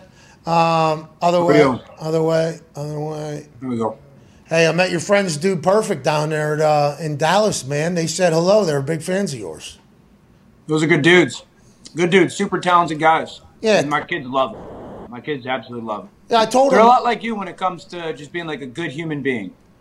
Well, they seemed like much better humans than me when I met them. I would just like to let that be known. But I told them that I watched their entire arena show through your Instagram stories one night. I was like, hey, you guys are doing live shows, selling tickets. That's genius business stuff. I actually watched an entire show through Orlovsky's IG story. They go, Orlovsky! Orlovsky's a good guy. Mm-hmm. They all loved Orlovsky. So I think that's good news. You're in with them. I think your kids will think you're super popular now. We spend enough of money on their memorabilia and the stuff that they sell, so I would hope that I would be on that. Hey, they got a good business going down there. Oh, yeah. They got some smart people behind the scenes. Yeah, smart people. Well, I think also them, too. I mean, it's not. I mean, behind the scenes, I guess, give them credit. But, yeah, they are absolutely crushing it. Let's talk about you, Dan. What are you looking forward to this draft? We were just chatting about it. The Trevon Walker to the number one overall pick chatter has really started up. Is it because we're 16 days away from the draft? Is it because people are seeing more upside, learning more about him? And what do we know about Aiden Hutchinson other than he's just the lock to be the number one overall pick, Dan Orlovsky? Yeah, so I can't speak like football-wise a ton about these guys. I'm a quarterback, so I don't want to pretend to be something that I'm not. But I can tell you that I've called both Michigan and Georgia games this year. I actually called the first game of the season for Michigan this year, and then I think Michigan, Penn State. Aiden Hutchinson, like, I think is an absolute freakazoid athlete. And athletically, I'm not saying he's Myles Garrett, but this dude's numbers, when you watch his combine and then you watch the athleticism on tape, from an offensive perspective, you sit there and you go, I have no idea what we're going to do with this guy pass blocking wise. You know, like, can we really block him one-on-one? And the Walker conversation, it's interesting because, you know, AJ, you played against that early 2000 Miami's team, the Miami Hurricanes. I don't know how old AJ is exactly. Yeah, 2002. So I played against that team and went defensive. They had like 7 guys go drafted in the first round on defense, right? They were just out of this world. And watching the Georgia tape this year, I remember thinking to myself, like, they look like the early 2000 Miami's defense. You couldn't do anything against them. So I started making calls. Like, to, you know, getting ready for the games, I started making calls to people being like, how many first rounders is Georgia going to have from their defense this year? And everybody, coaches, other people who call their games, they're like, they're going to have like 1, maybe 2. And I was sitting there going, how does a defense that dominant only have one or two? And, kind of the way they talked about it was everybody's performance was so high that the sum was greater than the individual parts, at least in their eyes. And that kind of took me by surprise. And then I think some of the numbers for some of these guys, like Walker, might be down stat-wise. I'm not going to tell you the team, but I remember having a conversation with the coach this year, getting ready to play them. And he was like, honestly, we're just going to try to run the ball, huddle, take as much time off the clock as we can because we know we have no chance of success against them. Oh, that's awesome. What was your success rate against that Miami team in 2002? Threw the first touchdown pass of the season against them. No big deal. We went up 7-0 on the road. We lost 49-7. Hey, they were just waking up from the night before, it seemed like, whenever you were. They were just kind of. That defense was like Sean Taylor, God rest his soul, Kelly Jennings, Antro Roll, Jonathan Vilma, McDougal. That team was just, they were unbelievable. How'd you score a touchdown on him? You felt pretty good about yourself, huh? Oh, Dan, you were feeling yourself. Through a seam route, no big deal. All right, let's talk about some quarterbacks. This draft class, I guess, is absolutely nothing, right? Is that what people are saying? Although I've seen you post some videos, I feel like you have a different perspective on these quarterbacks than maybe the overall conversation about them. Now, a lot of these quarterbacks coming into the draft look a lot better now than they did before free agency to some of the teams that weren't able to score a veteran quarterback. I assume that's why a lot of conversations happening. Are any of these guys plug and play day one in your eyes? And why has the conversation gone the way it's gone? I think the only guy that is probably plug and play would be Kenny Pickett, and I don't think it's plug and play well. What about his hand size? That ball can't hold a football. Yeah, have you got just, I love that conversation. Well, we're concerned about his hand size. Okay, then watch him throw the ball and tell me if it's still a concern. I think here's my take on some of these top guys. I don't believe any of these guys are first-round physical talents outside of Malik Willis. And even that is a risk. I think that Malik Willis is a guy that, since he is so physically talented, and you watch his tape, and you watch him make plays and throws that look like some of the young stars at that position in the NFL now, he's the only guy that has that. Now, he's also under 6'1", and that's going to give you hesitation for the crowd that tells me, well, Baker Mayfield was drafted 1 and Kyler Murray was drafted 1 and they're short. Sure, I think that there's probably some question marks out there about those guys and on the football field. So, I think that gives you the hesitation of Willis. Obviously, where he played is going to be a part of the conversation. Kenny Pickett is a lot like Sam Darnold without the interceptions. Without the interceptions. Crazy talent athletically. Can make some really cool throws. My hesitation with Kenny Pickett is twofold. Number one, Pitt ran the same play offensively like 50 times, not 50, like 20 times a game. No, Whipple. No, he ran over to the sideline, got a new play call every single time. Yeah, I mean, that's maybe it's same different formation, but it was the same play call. So you would expect him to do well in that, right? It's like his 5th year in college. You would expect him to do well. He's also mechanically really poor. My question is if you're a 4-year starter, how are you still mechanically that poor? Dan! That would give what? What is the deal? I didn't know it's turning into a roast session. Kenny Pickett stinks. Kenny Pickett's our guy. It's 4-1-2. I literally 3 minutes ago I said he's probably the plug and play guy. Yeah, but this is the sandwich thing. This is like to say something nice, wham, and then bang. It's my job to be honest, Pat. Why is this form trash, you think? And that obviously means a lot on accuracy, consistency, longer game, right? A longer season. These are all things that I assume start plugging in there once you start saying, well, his form is interesting. Yeah, and I think that as a young player, you can get away with that stuff in the league for a short period of time. But to be consistently good, those are things that you're going to have to address. Like Tony Romo is my kind of comparison for Pickett, and Romo mechanically got a lot better as he got older in the NFL. Now, can you get better with that stuff for Kenny Pickett? Absolutely. But that's why, though, I think those conversations with, kind of the NFL are so important because, again, my question would be, why am I going to believe that you're going to get better at this stuff when you're a 4-year starter and you haven't really gotten better at it? I got to figure that out. Is it, are you not doing it? Is it just your style? Is it when the live bullets come, all that kind of goes away? I want to figure that stuff out. And it's not all that. His situation for me is not all that different than like the Daniel Jones a couple years ago when he went 6 to the Giants. There's a lot that you like about him, but then you go, okay, what's the issue that's going to hold him back?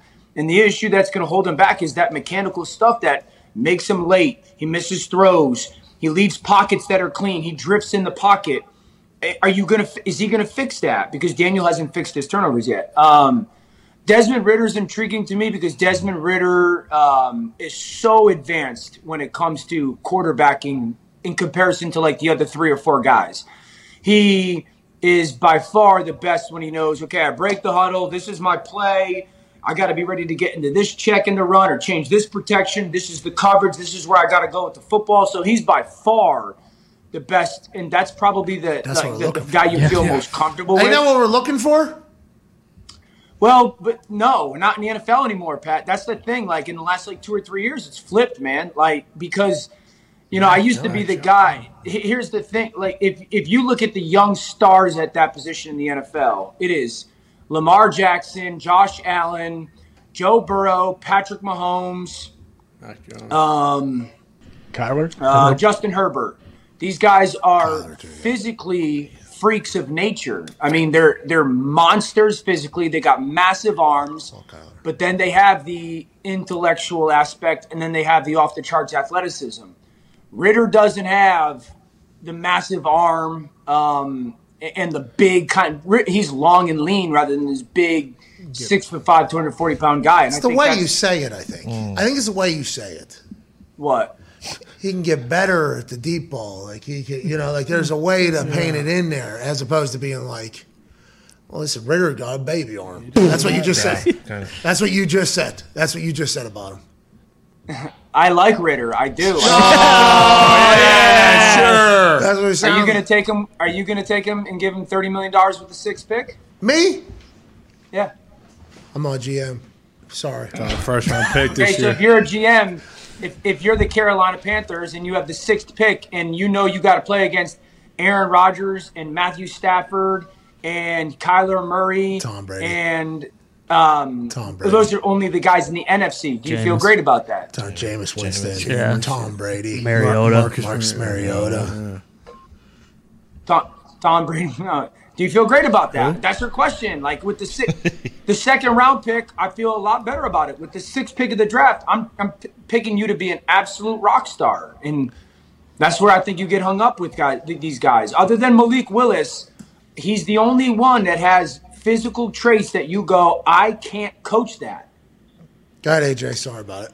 Dane, I saw a thing where Malik Willis was, I believe he was pressured more than pretty much anybody in college, and he had to, bail out of the pocket and scramble and make plays. Is that, if you were a GM, would that worry you that he doesn't have enough reps just standing in the pocket and, hitching and slinging it? Northern Iowa, Kurt Warner. Boom. That's right. No, because I think the situations when they presented themselves on a relatively consistent basis, he did that. I think that's why guys like Malik are relatively difficult evaluations. Matt Corral from Ole Miss is in this as well and Sam Howell from Carolina.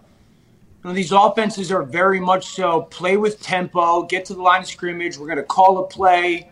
It's more often than not going to be relatively a quick game or one pass, or one read, an RPO. We're going to throw hitches and shots. And I don't think that those guys, that's what those coaches did that was best for the offense. I don't think it's necessarily the best for the player. It's best for their collegiate offense.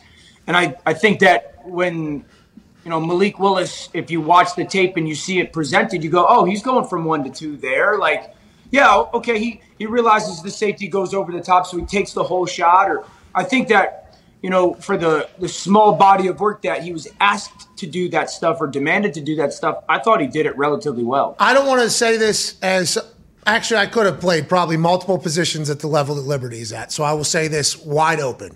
he played against terrible football players, right? I mean, is that even a thought? I mean, that is the big thing in Pittsburgh because Steelers allegedly in the quarterback market. Maybe Tomlin was visiting with everyone in classic Mark Madden, Liberty. Who is he playing against? It's funny as though, is there things you can take away from the film of like the level? Like, is that not something that I assume a lot of people are taking into place? And that's not Malik Willis's fault because he wasn't recruited properly. The guy's a stud. We saw him at the combine and everything like that. But that has to be some sort of drawback, right? Or is there some place that you can kind of pick through that?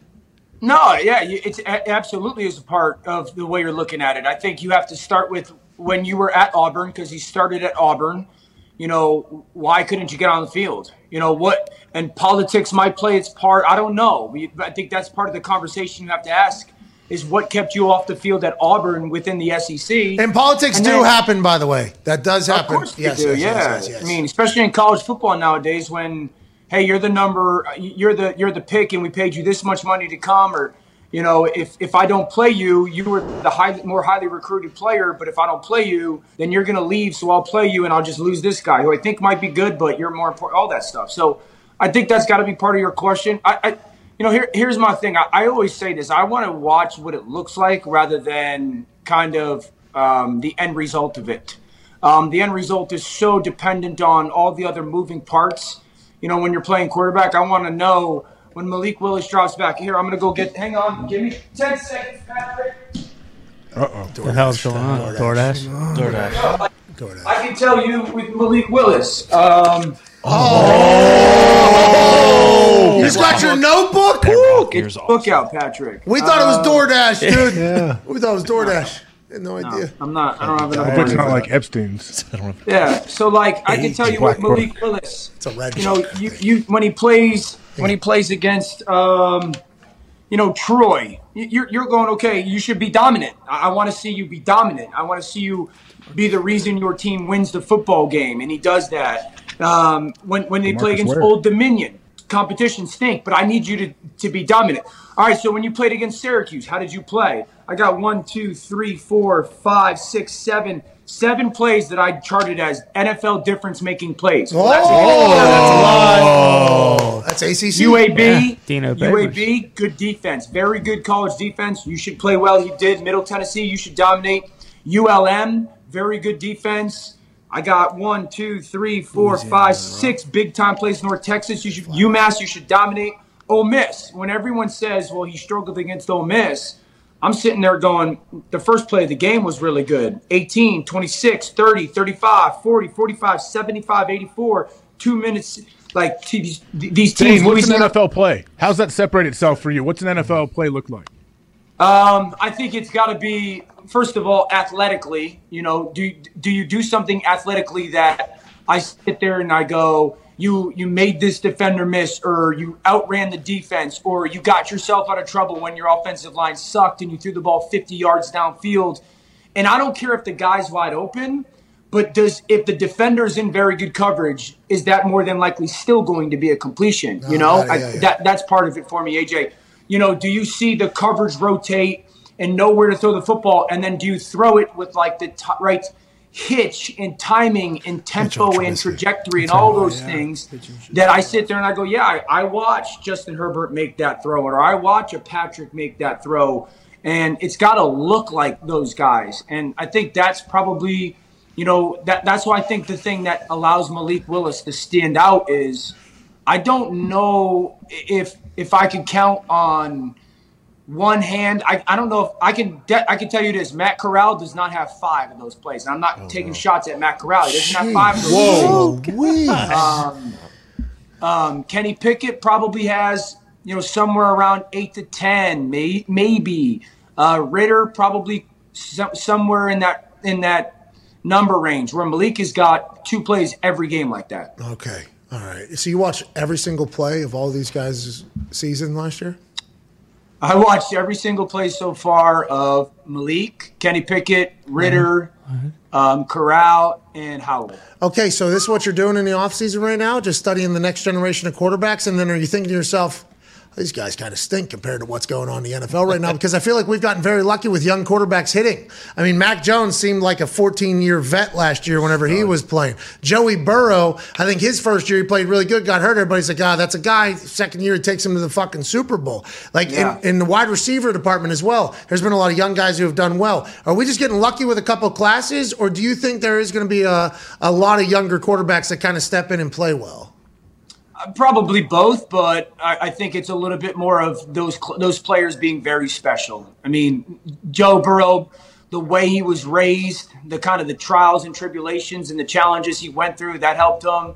Herbert staying for 4 years and kind of grooming his ability. I think that some of these players, they've learned how important it is to go through the difficulty of stuff and to use it to, make them better players, candidly.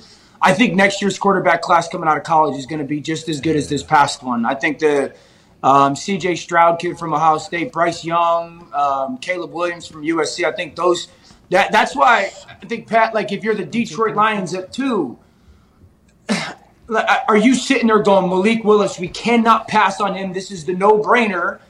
Or do you sit there and be honest about your top 5 again next year. Yeah, we suck. We're Detroit. Got to get a starter. Well, be honest about your football team. We're not there yet. We're just in phase 2 of the rebuild.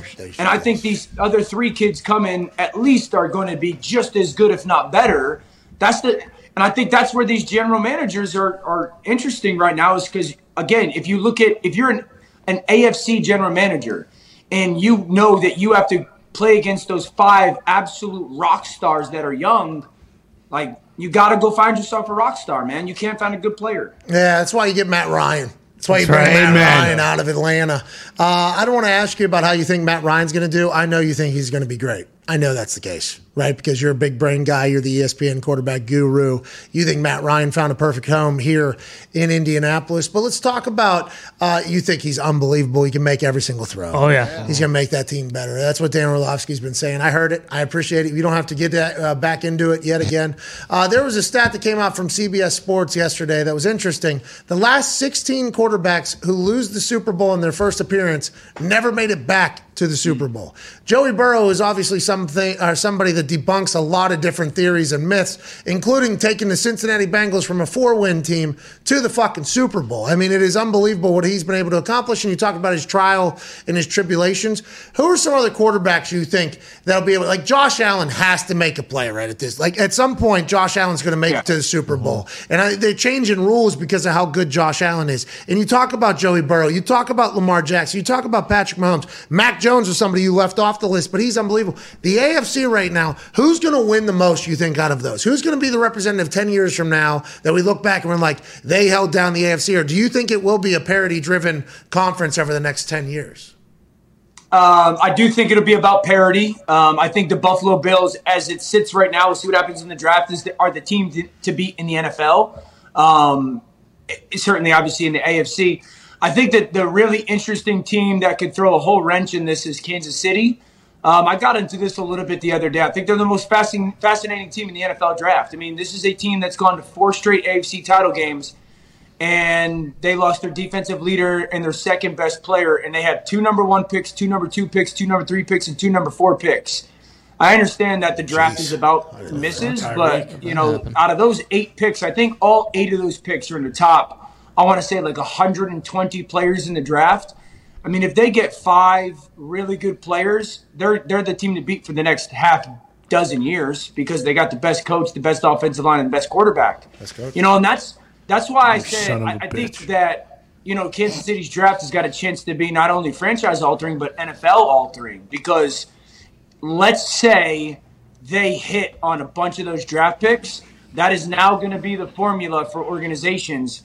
All right, we got a young superstar quarterback. Let's pay him a bunch of money. And then we got to find our one piece that we feel we can flip for a bunch of picks to rebuild our roster. Dane, is the Dolphins going to win the Super Bowl and Tua win the MVP this year? There we go. No. Tyreek. Whoa! Jesus. Dane, what's that How all good are they about? going to be this first Bro, year? put him with the new on coach? Cuck Mountain, dude. What's that about? This guy. Why no hope for the Dolphins? They're turning that whole place around down there.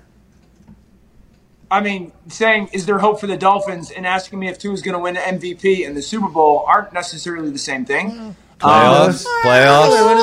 Tua's probably win the MVP. That's right. I would tell you this, and this is not going to go over exceedingly well, but I'll tell you this.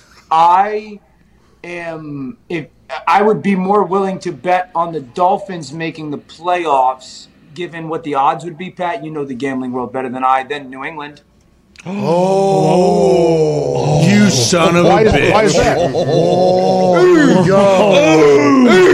Dead. I think the world of Mike McDaniel, their new head coach. I think Tyreek Hill is a huge get. I think their offensive line is going to be a lot better than it has been. Their defense is still be stacked. I get concerned with New England and who in the fudge is calling their plays. I don't get what New England's doing. I don't understand that they don't have a person on their offensive staff has ever called a play in the NFL, to my knowledge. Dude, doesn't matter. Like that gives me big time hesitation about what they're going to get done. I saw you talk about that, how that was your most alarming thing happening in the NFL was who's going to be the offense coordinator. And you talked about the people who have been in the ear of the other young quarterbacks who have done very well. Didn't Mac Jones teach Bill O'Brien the offense at Alabama, and then he taught Cam Newton the offense? Isn't it just Bill Belichick and Mac Jones making this whole thing happen next year? That's alarming to you think? Well, I'm pretty sure Steve Sarkisian called the plays for Mac Jones at Alabama, No, not you Bill O'Brien. absolute asshat. Listen. Do a little more research, please. I'm pretty sure it was Steve Sarkisian. Yeah, but he taught the offense to Bill O'Brien, dude. Yeah, I mean, teaching the offense and then calling plays are very different. Teaching the Bill offense. Belichick. Bill Belichick's calling the Dave. plays. All right. Well, I mean, maybe I'll be proven wrong in that. I'm just telling you. Would you feel great if Kyle Shanahan became the defensive coordinator of the 49ers? I think there'd be a reason. I'm like, all right, well, I assume he knows. That guy knows how to call offense. But it is interesting that he's taking that approach. Well, I would assume that Mac knows who's going to be calling plays right now, right? They know, you would think. I would imagine, unless they have something else in the works that we just don't know about that's going to get, put together later. I don't know, but I still can't sit here and say I feel good about that. If it was anybody else but New England, I'd be like, they have absolutely no shot. But it still gives me a massive amount of concern that a quarterback in his second year without a dominant wide receiver is going into a season and the play caller isn't doesn't have the kind of experience of actually calling plays within a game. What type of amateur bullshit you guys running out Yeah, this this ain't the first time. Go ahead, Tone. I mean, the coach that might be calling plays called quarterback sneak on 3rd and 10 this year. Joe Judge, he was trying to get the punter into the game. Please, flow have of a the little game. respect for the flow of the game. Go ahead, Tone. Dan, Pat's super pumped. The Colts may draft Sam Howell because he's very similar to Baker Mayfield. Is he actually very similar to Baker Mayfield? He just looks similar. Probably looks similar, but also I would tell you this: short, stocky, massive arm. Baker. He's way more athletic than Baker, though. Way more athletic than Baker. I don't think he's got as elite ball placement as Baker, but a much more athletic a much more athletic player. Yeah, dude. But Baker was, he was thrown with a sling last year. That's right. He's going to be all the way back. You know what I Police mean? officer did catch him. Well, that's what I was thinking immediately whenever he said that he's more athletic. I'm like, well, Sam Howell gets away from that cop, probably jumps up onto that brick wall, and he's out of there. But they're a little boozed up. Who knows what Sam Howell be thinking at that time. Dan, we can't thank you enough for joining us, buddy. We appreciate you. Who's winning the Super Bowl next year?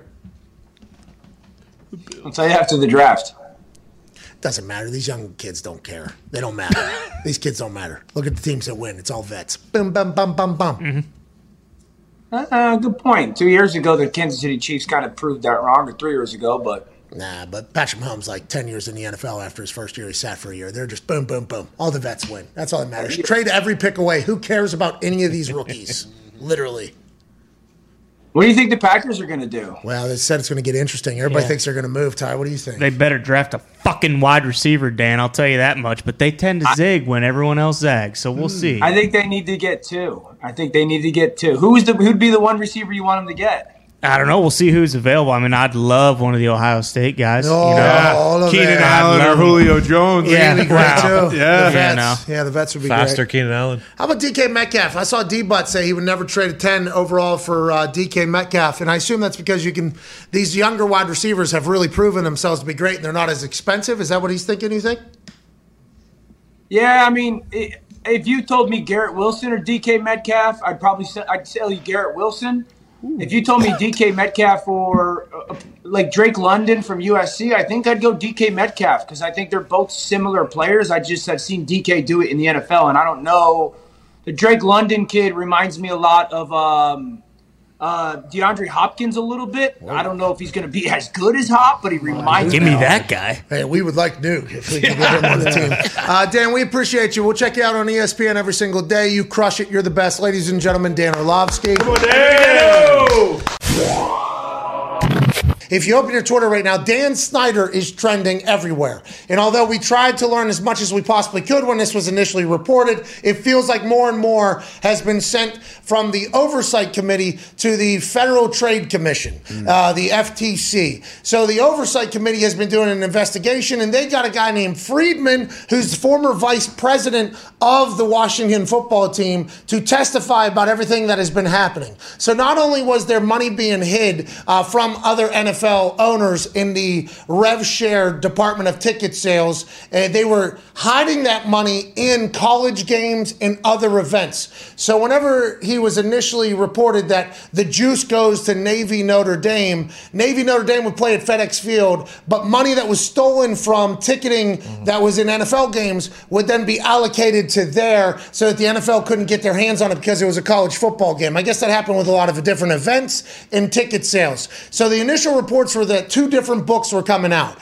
So Snyder and the Washington football team, through their history, they had their book that they probably had to run through the goddamn government taxes and everything. Then there was a book that they would present to the NFL about money that was made, and that was wrong. They were skimming, I guess, money out of that so they didn't have to share as much with the entire NFL ownership. If what we are reading from this investigation is accurate, I assume Snyder will have an answer, and Snyder's probably going to have to sell his team quickly after all this shit comes out, because also it is being reported that they would make it impossible for people to get their security deposits back, which were multiple thousands of dollars people would have to put down to buy their season tickets. I guess there was direct reporting or directing from Snyder to make it impossible for people to get their security deposits back. Like, hey, don't accept it via email. They have to do all these other things. So they would get people's security deposits and then make it impossible for people to get back after they got their season tickets. So that was allegedly like $5 million worth of shit.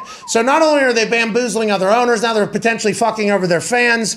And I would assume there's other stuff that's going to come to light. Snyder's trending right now, and it is worse than I think any of us thought it was financially, even though morally all the exposés that came out would lead us to believe that they would be fucking over their business owners or business partners if they could, AJ. It is only a matter of time, it feels like, before the Commanders are under new ownership.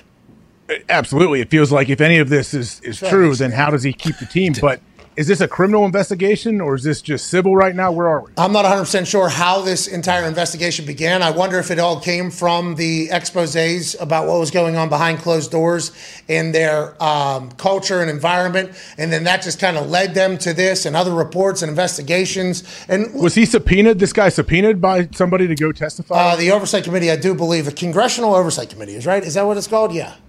The Oversight Committee that the former Washington Commanders Vice President Jason Friedman told the Oversight Committee that the Commanders had two sets of books and intentionally allocated NFL revenue to non-NFL events at FedEx Field, concerts, college games, etc., so that it wouldn't be part of the NFL's revenue sharing pool. This comes from a tweet. The U.S. House Oversight Committee has sent a 20-page letter to the Federal Trade Commission saying the Washington Commanders and owner Daniel Snyder may have engaged in a troubling, long-running, and potentially unlawful pattern of financial conduct. So, morally, what was being talked about in that building was terrible. Right. Okay? Absolutely terrible.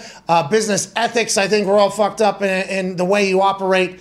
But once it gets into the finances as well as that, I mean, it feels like it's only a matter of time, but I guess he was really running quite a fucking racket over there, which makes sense with what everybody else was saying about how the building was run as a whole, you know? But he's screwing over the other owners. He's screwing over the people you can't mess with. This dude's a scumbag. Yeah.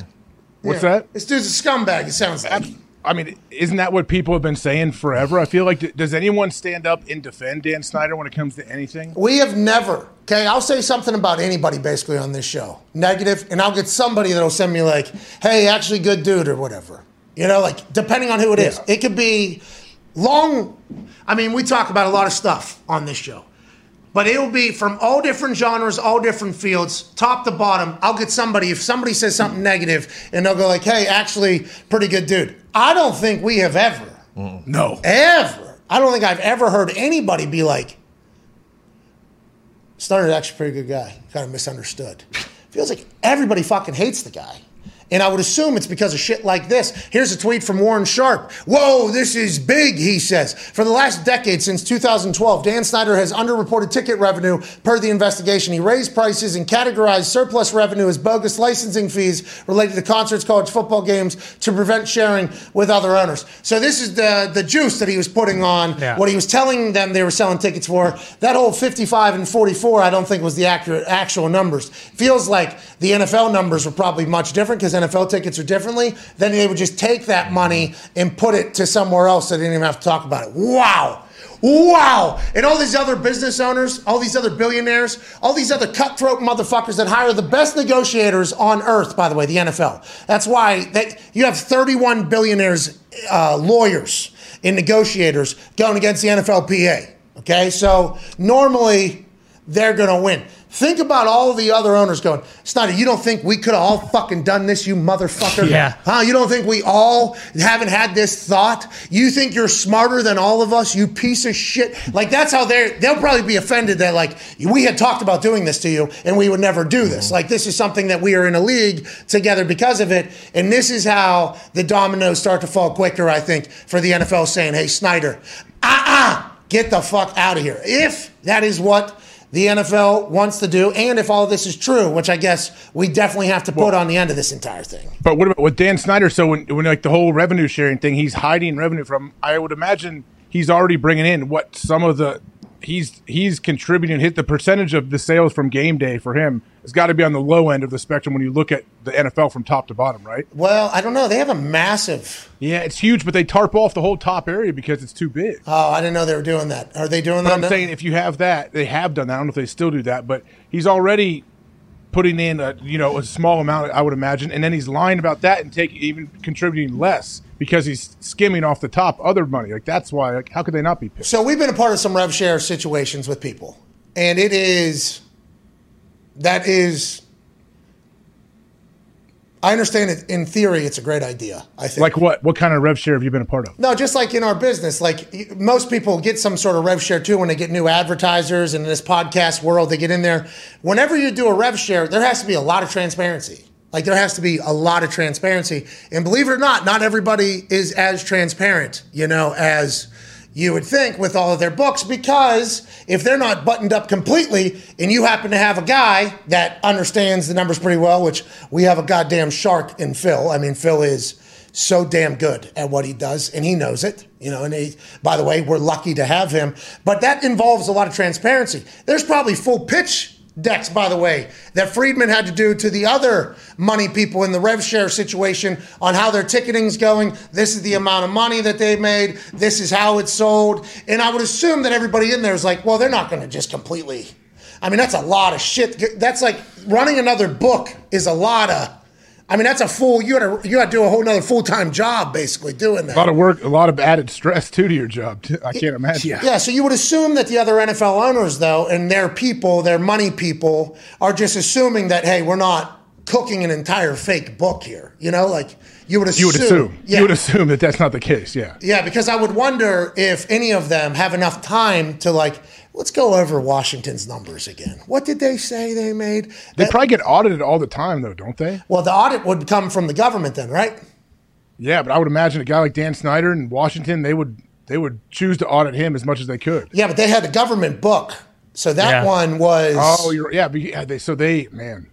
This goes deep. We're going to find out a lot. Yeah, so this is a government. They have a government book, so the IRS, okay, we know the IRS will dive in and not give a fuck. So we got to have our actual shit there, our P's and Q's. He's probably like, hey, I don't want to go to jail. I'll go to jail for that. I don't want to mess with them, but I can screw over the other owners. But our presented books to the NFL are going to be a little bit. Just a little different. I'm sure they justify it. Don't you think he justified all these people getting $4 billion to build a new stadium? I can't even get a new stadium. I got poop pipes bursting and I got nothing. I'm sure he justifies it in his own way. Yeah, well, or maybe he is just what everybody says. Yeah, just a huge piece terrible of shit. guy. I would love to know. I would love to know people that know him well and say, what is this dude really like? Well, it sounds like we do know. Allegedly. A lot of allegedlys, though. I mean, there has been a lot of this guy stinks, this guy's the worst. Oh, my God, worst human of all time. How the fuck does he have his job? Why is this guy the owner of a team right now that has a lot of fan base? Oh, their entire fans fucking hate him, too. Oh, nobody likes this guy. Does anybody like this guy? Nope. He's going to continue to keep cooking the books, though, and fucking everybody over until he gets his last dollar in his day.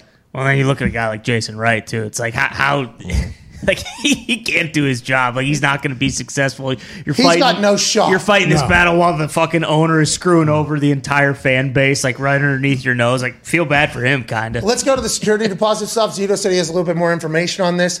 According to information and documents obtained by the House Oversight Committee, who's doing an investigation, for over a decade, Commanders executives may have withheld millions of dollars in refundable security deposits owed to customers upon the expiration of their multi-year seat leases and may have taken steps to prevent customers from collecting these deposits.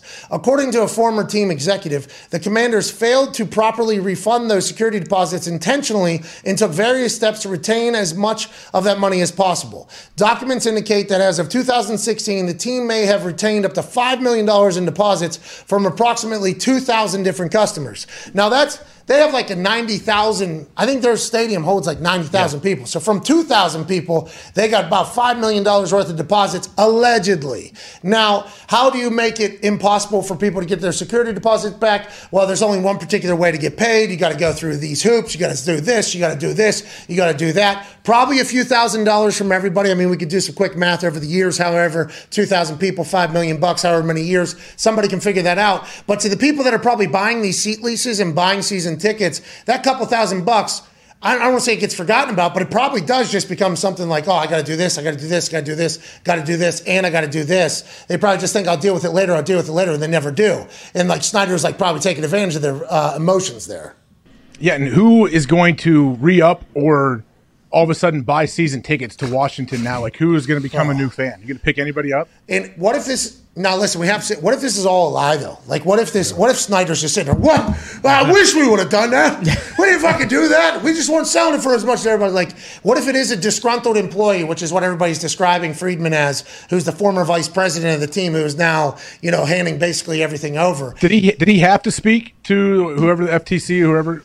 Yeah, would he be lying to the committee or to isn't that a crime? People have lied before. For sure. It'd be one thing if this was the only thing ever to come out about Dan Snyder. Yeah, you're right. And be like, oh, this guy's. But I mean, this is a lot. I would just like to say that we have to say this is all alleged. Yeah, sure. Right. Because they're presenting to the FTC on whether or not to present a case and go for it or not. But Snyder's dead in the water, it sounds like. Yeah, and this could be a pretty quick turnaround, right? Because not allegedly, but could they just go to the other owners who are bidding currently on the Broncos and be like, hey, you're not going to get this, but also we're going to put this team up for sale? No, they would have to open it back up. Okay. Because there's probably people, everybody thought Bezos wanted to own the Washington team because the Washington Post is in there and everything like that.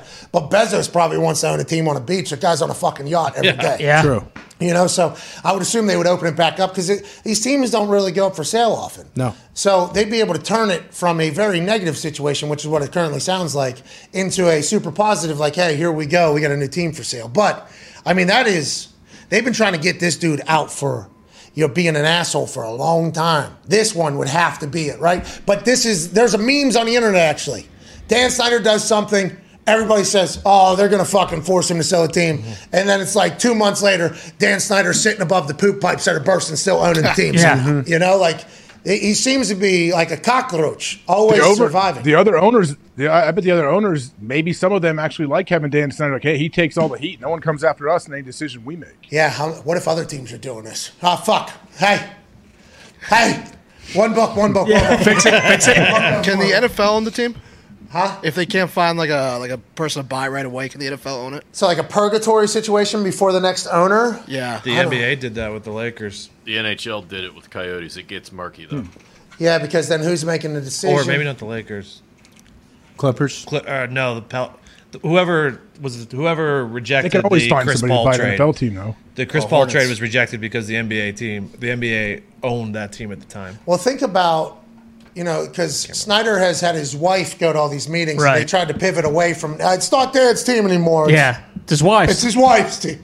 Yeah, this is him though, like fucking over the other owners, right? Yes. Like, there's no way they're just going to be like, it's just Dan. Like at this point, it's. But we don't know what happens in the one per club meeting. Like we have no idea. We get Big Jim from Jimmy with the Cold song. Well, that would also make sense why, with like the previous one, we're like, he's got to be done. Like it was a personal thing with just him. It didn't really affect anyone else in the league other than like, bad PR wise. But they're like, oh, yeah, that's just Snyder being a piece of shit. But when it's something like this, where it's like, oh, no, this directly affects all of us, you would think that they'd be like, all right, let's get this guy the fuck out of here. Do you think every owner just has a red phone around, and it's ringing right now and it's Roger Goodell? You motherfuckers. And Jerry Jones like, that son of a bitch is stealing from us. What are we going to fucking sell that thing? And then like Jim Irsay, brothers, I've been telling you, like this is going to be happening. And then fucking David Tepper or whatever, the richest guy. You poor broke bastards, letting this guy do this to you for a decade. Like what? I mean, that conversation, the next conversation by all the owners after all this shit comes out, and maybe they already know all this, by the way. Maybe they've already done the entire, maybe that's what the one per club meeting was. And maybe that's why Mark Davis was so like, I would like everything to come out. Like, we have no idea what the other NFL owners already know about, right? We have no clue. It would be interesting to see if there had been like suspicions over the years, like, hey man, something's going on there with their books. Like if there was like rumors out there over the years. Hey, we should have CFO Phil call in right now. Yeah. Ask him, how do you do this? Yeah, like how much fucking work? Hey, I'm texting him. He's running somewhere. He probably is running right now. He's got a fucking marathon. But if they sell a name change or what? I know, right? New brand. Oh, jeez. Football team. I think Just right back. Go back. Football team. What if they were? You got to get a new stadium if you buy You them. have to go back. Hey, we're live. Quick question. How hard would it be to run two different books, honestly? Because this is coming out that the Commanders did this. Is this like an immense amount of work and the person that outed them was just sick and tired of all the exhaustion, you think? Possibly, yeah. I mean, you'd have to have teams of people, I imagine. No, but they said only a couple people knew about it because of how rat bastard. You want people snitching, yeah. Yeah. Take that extra money they were stealing and pay the extra people to run the books. Everybody's Then paid he's off. already got fucking What are you making Put it money? back into the business, All right, appreciate you, dude. Hey, how's it going back there? If I knew you were live, I wouldn't have answered. All right, well, you gave us great stuff. Thank you, Phil. So that's what Phil's going to do to us later. Yeah, sounds like it. All right. He's already got a plan. Got to reinvest in the company. He was an accountant, at a accounting firm beforehand. Just low. I mean, he had to do the terrible shit and read through it all. I guess they're like, tax stuff happens in a lot of places. And like money stuff happens in a lot of different places that you wouldn't even expect it or whatever. And it just you never win. Like you always have a little bit of a run, it feels like. Nobody ever wins long term when it comes to the cash stuff, ever. Ever, it feels like. Don't mess with the IRS, I know that. Hell yeah. So there's got to be something in Can't those mess with, emails. can't fuck with the IRS at all, by the way. Yeah. People do. I'll let them come catch me. Like, good luck. All right. That's Yeah, not smart. get the fuck. They will. They will get you.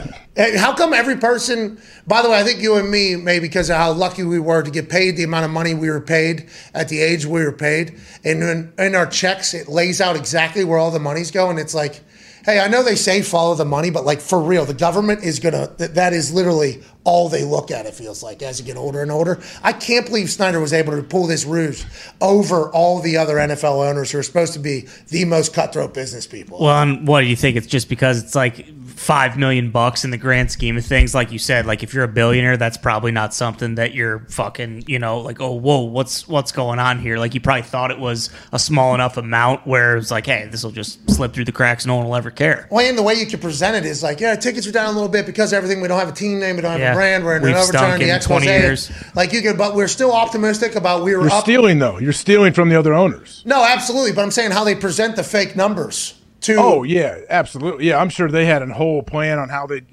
obviously it's been working for how many years? 10 years now, right? It had to be more than 10 years, though, right? I mean, Probably. what happened? Woke up one day in 2012 and was like, I'm fucking tired of paying what everybody else is paying. Let's keep this. Like, I guess that does happen. It can happen. Or did somebody present him and say, hey, what we could do is, or maybe saw like a Bernie Madoff documentary. Mm-hmm. Maybe Office Space. That ended well. Maybe saw Office Space. Yeah. Maybe saw Office Space. There's a lot of things. There's a lot of things that maybe he watched that gave him the idea. Just like a fraction of a penny, right? They just kept stealing. Mm-hmm. Well, that's what phone companies do that. Mm-hmm. Phone companies do that type of shit. A carrier fee will be an extra $2, $2.50 this month. And it's like, is it around the amount? Yeah, it's around the amount. I probably spent a little bit more. I'll use a little bit more. And they're collecting like $2.50 from 20 million people every single month all of a sudden. And that's not going anywhere, by the way. That's the new baseline. And then a couple months later, I think it's another $1.50. Yeah, $7.50. Boom, just bang, bang. They could just kind of scoop it if it's a little bit amount. That's why those, what's that company, like Truebill or whatever? Yeah. Yes. All your subscriptions that you have that are auto pay that they like tell you like, hey, are you sure? Right. And it's like, no, get me out of there because there's like a $2, $3 subscription that you have you don't even think about. And in the NFL, when they're signing $110 billion deals and it's off 7 to 10 million or whatever, and you can just say, well, we're going through these exposés and we don't even have a team name. I assume the NFL is like, all right, yeah, sure. Good luck. Come on, let's get it back together there. And they just move along because these are humans at the end of the day, even though they operate like absolute savages. Yeah, but whoever buys this Washington team, if they have to sell it, they're gonna somehow get some kind of guarantee for a new stadium, aren't they? Well, they would have to, and then also that's a good call about them having a new name. There's already rumors of them building a new stadium or looking at areas. Well, they have to, right? FIFA for the World Cup. Is that what you're saying? Before that even. So FIFA builds all these stadiums in all these countries, or these countries have to build all these stadiums? Like Qatar right now, are they paying for all those? I assume the countries are. Yeah, it has to be. Maybe. Yeah, because FIFA might help them. They're getting all the business from the World Cup, so you would think they'd be footed with the bill. All those Olympic places and World Cup places, all those stadiums become literally homes to macaques. Mm-hmm. Macaques live in them. Yeah. Greece. A bunch of homeless people live in Athens now in those stadiums. Yeah. Really? Yeah, macaques too. They become like jungles. Mm-hmm.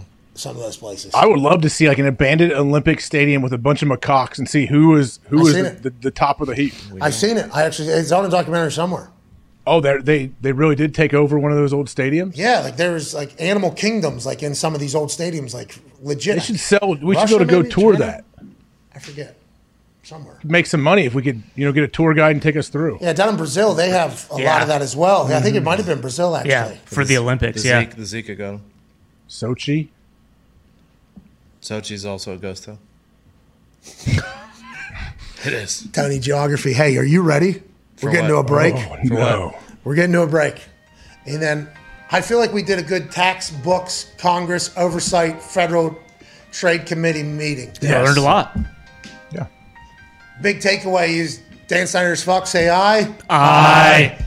Dan Snyder's not fucked. Lopez.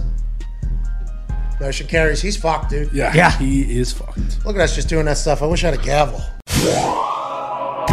Today's show is sponsored by the best ticket app on planet Earth and the moon. That's SeatGeek. This is your weekly reminder that watchers and listeners of this show get 10% off at the link in our description at youtube.com/The Pat McAfee Show. The playoffs are here. The NHL playoffs are around the corner. Baseball's going on. Right. Concerts are on the horizon. Right. Life is all the way back except for in Philadelphia. Yeah, thank you. SeatGeek seating chart will make sure you're getting the best value for every possible ticket you can buy. Green means good, red means bad. They scan the entire internet for all the tickets available to the event you are looking to go to. If it is a red next to it, it's like, hey, this is not a good deal, but this is a ticket available. If there's a green next to it, it's, hey, this is a good deal with a good ticket. You will not get catfished. They are fucking the best in the game. Just hit the link in the description next time you want to buy some tickets and get out and live a little bit. You're alive, but are you living? Go live with our friends at SeatGeek. That's a wild scene, dude. Insane. Honestly, because they're robbing from within. You Yeah. never see any. The NFL is always like this. Always. Every negotiation, every deal. Even though there's probably a lot of yelling and there's a little bit of discontent, and I assume not everybody agrees with everything, the NFL is always 100% vote. You'll see like the NFLPA on a new CPA, it'll be like, well, 51% to 49%. And the NFL knows, like, oh, all those players are pissed. Okay, so we can just take advantage of whatever. The NFL, 100% yes, 100% no. Always has been, always will be. Now they got somebody from within allegedly stealing from them. I'll be excited to see how they respond to this entire thing and who gets into the game.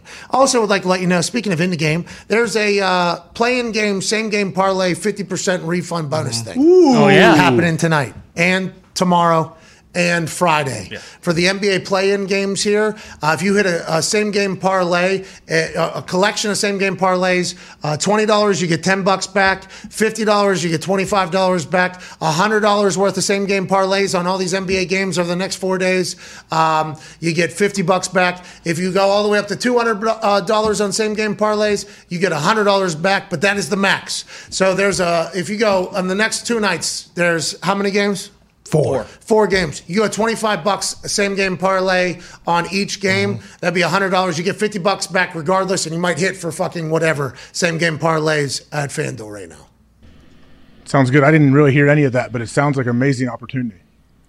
Well, fucking clean your ears out then, you moron. Jesus. There's just a lot of numbers thrown around. Sometimes Same I hear as numbers, wild card week. Okay, so you get 50% back. You get 50% back on your NBA play-in game same game parlays.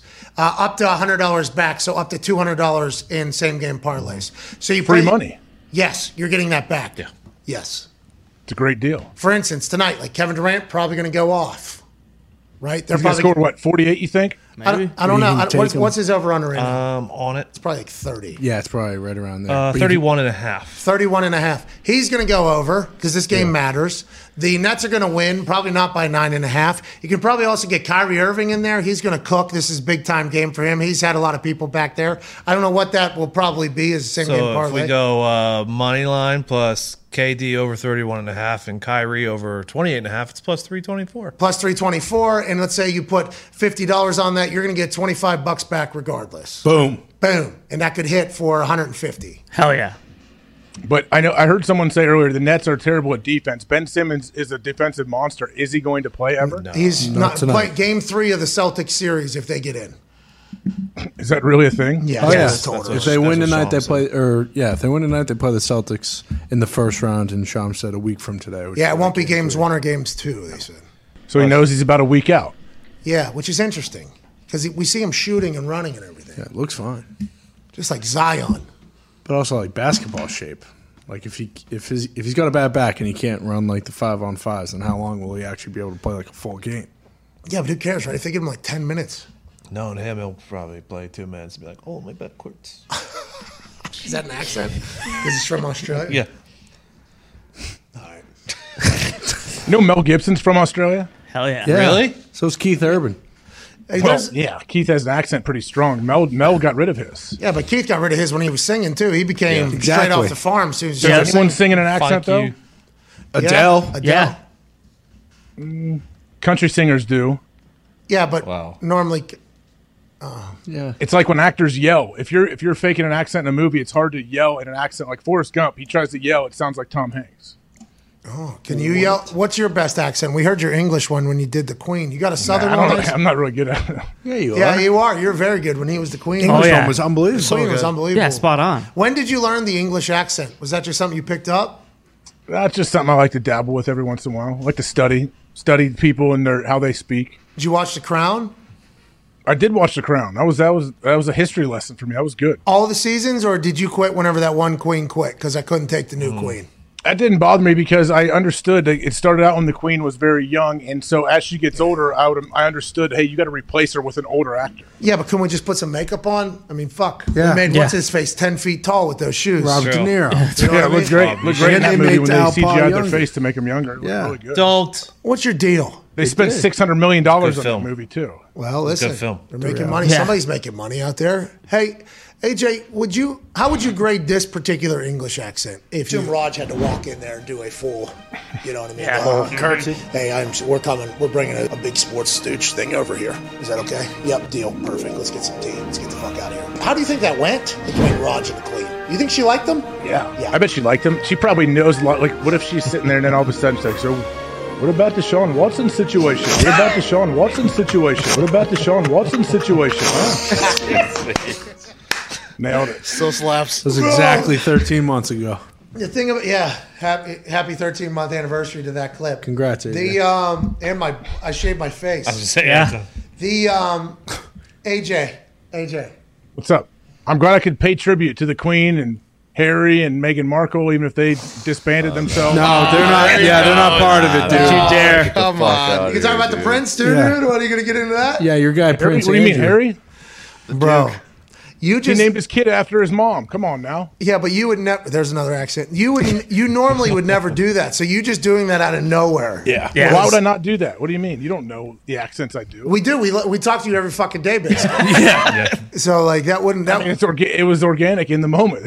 That's what it was. Orgasmic. I think that's why we love you so much. I was genuinely curious, like what the Queen would ask. I think that's going on the walk-in wall of moments for our show when you go into the igloo. We're building The up. walk-in wall. What is that?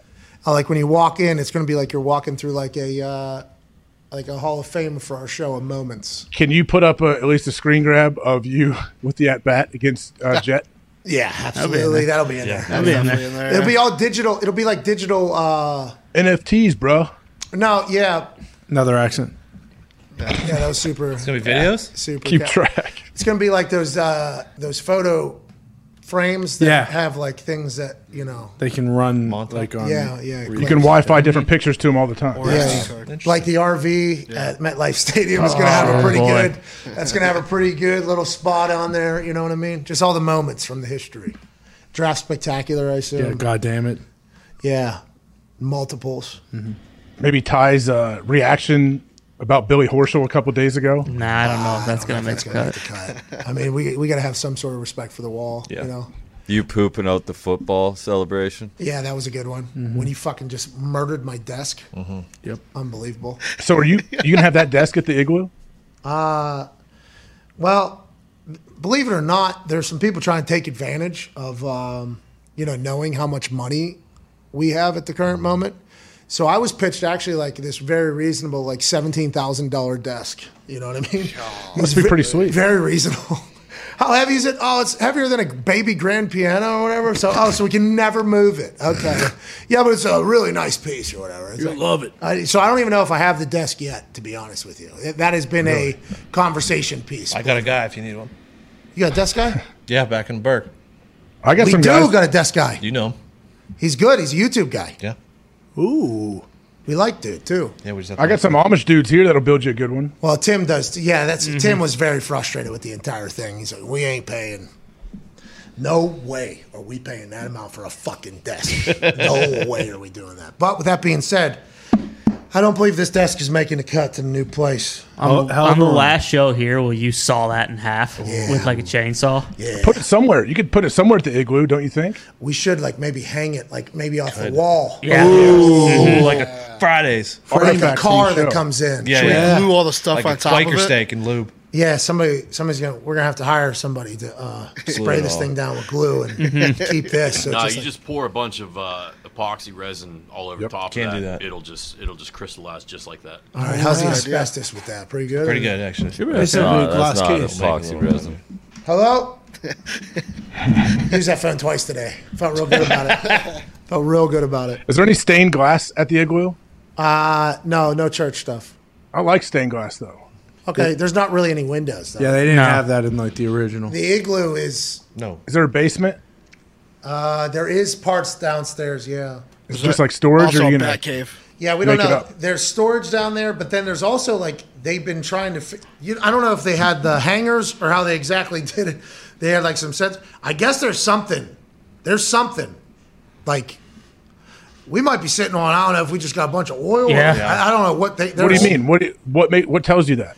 They massive did structure, right? Yeah, It's they like the did words. some sort of Land survey.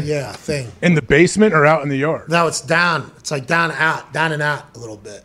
I'm like, is that a hole? Like, is that thing just going to collapse? Or? Is it a bunker? Might be a That's what they're bunker. saying. Maybe. Batcave. But I'm just holding out hope that it's just oil. Yeah. So, like, Buried treasure. the igloo is cool and all, but we will take that fucker down and just, Yeah. you know, Put a fucking big old rigger on the outside of it. yeah, we'll cover it up with us so it looks nice, you know, because we want the neighbors to not be mad. Right. But also, we will just be pumping out Jerry Jones money. Yeah.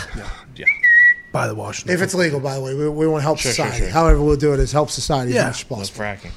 Yeah, we will save the world. Only one book. We want to get that oil out of the earth. Look how disgusting it is. Oh, yeah. For America. Sludge. You kidding me? Yeah. Oh my God, get it out of there. Right in my Probably car. ruining the water supply around here. How come that is never talked about? I don't know. That's probably not the case, huh? I guess I think we're not. probably wrong. Fucking Wow. BP ruined it. I don't think it's any oil, by the way. I was talking to a rock person, a rockologist. What'd they say? You said canyons and caverns. Hey, what does Bechtold do? Geology. He's a proctologist. He's a geologist, but he does like a rockologist. Yeah, he does land surveys to figure out whether or not there would be natural gas or whatever if it has the makings to be a place where I don't think Indiana has any of that. I don't think. Damn. which is a shame. Not yet. Ohio does. Really, natural gas or oil? Like they did. It was big. I mean, natural gas stuff has died down, but like I think like northeast Ohio was having people. You know, they would come to their house and pay them money to eventually like have the rights to drill on their land if they want for natural gas. Yeah, that natural gas really took over. I think like Western Pennsylvania and West Virginia as well there for a while. There was a rumor that James Harrison owned some natural gas. I actually asked him about it. He said, no, I have other business investments, so I don't have that. I was like, oh, I heard you were like a natural gas mogul, dude. Yeah, that's what I heard. Came out of nowhere. What do we need now? What does the world need now? Solar panels. Everything. Bro. Yeah, those big windmill things. I fly over a lot of those things. Yeah. Put a couple of those up. Need more. Those things are always broken. Or maybe the wind just... Kill a lot of birds, too. Water turbines. Hey, you kill a bird on this FanDuel face-off thing, you know, you Randy Johnson, you get an extra 5 seconds. Yeah.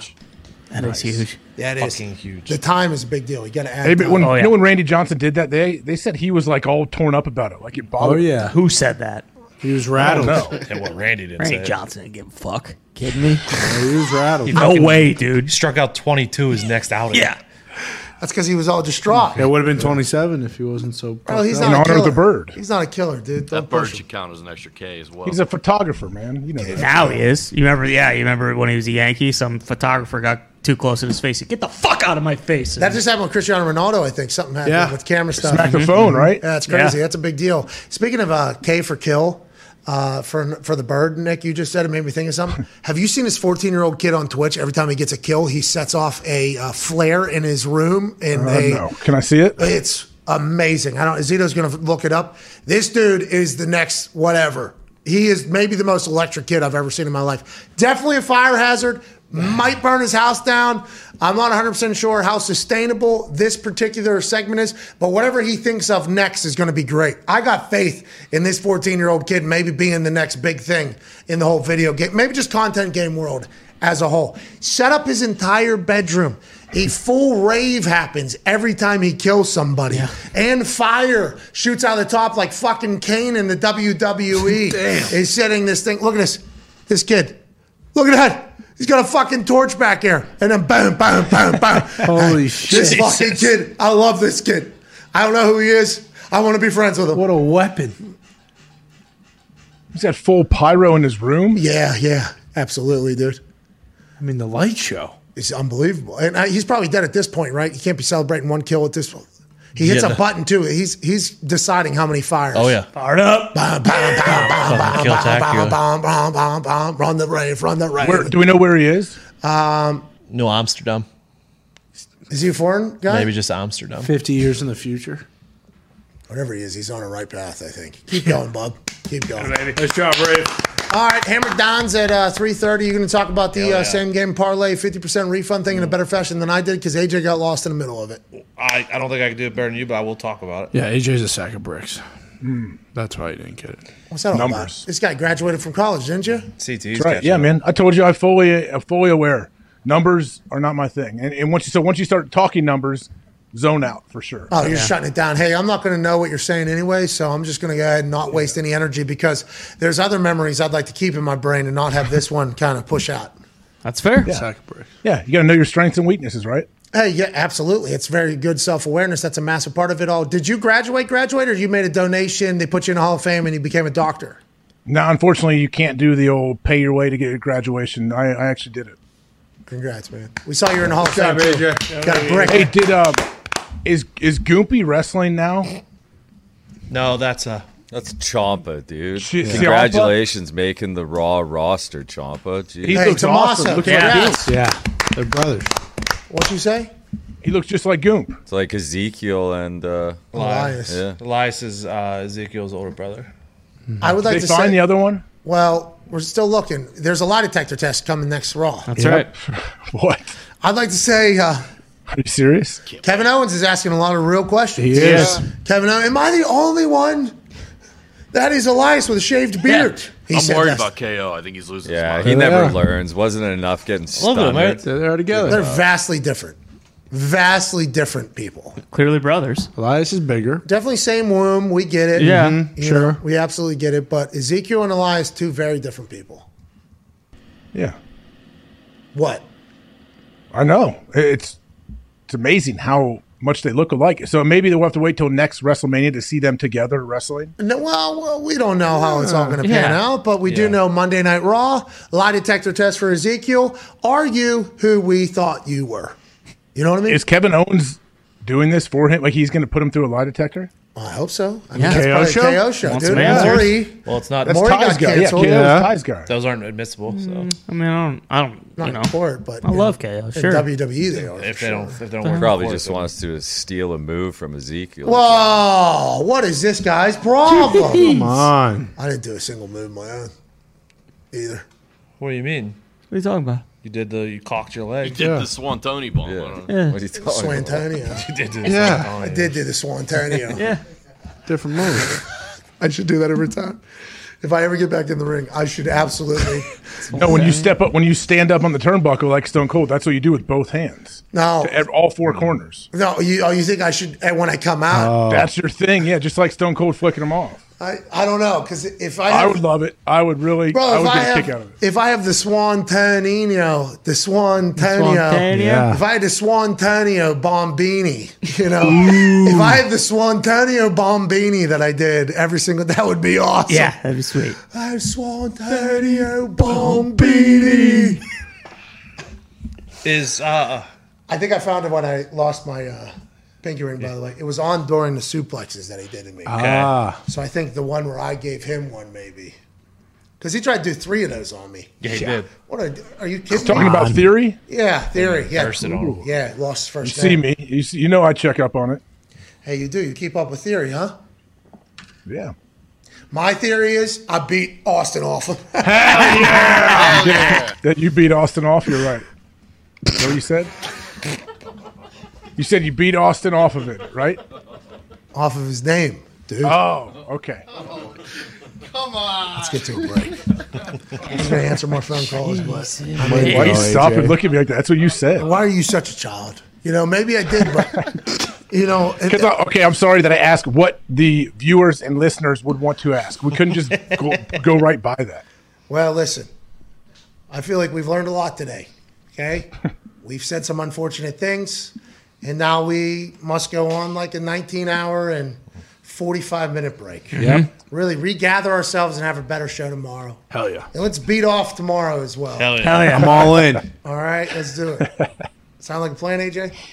I tell you, I didn't know you were going to end this with such inspiration, but thank you for that. Well, the Swantonio Bombini really took me to another level. Enlightened place. Man. When I flip, I did the Jeff Hardy almost. Oh, yeah. But I had peace sign out there. I need to flip and do. Oh, yeah. This. That's the- Yeah. Oh, man.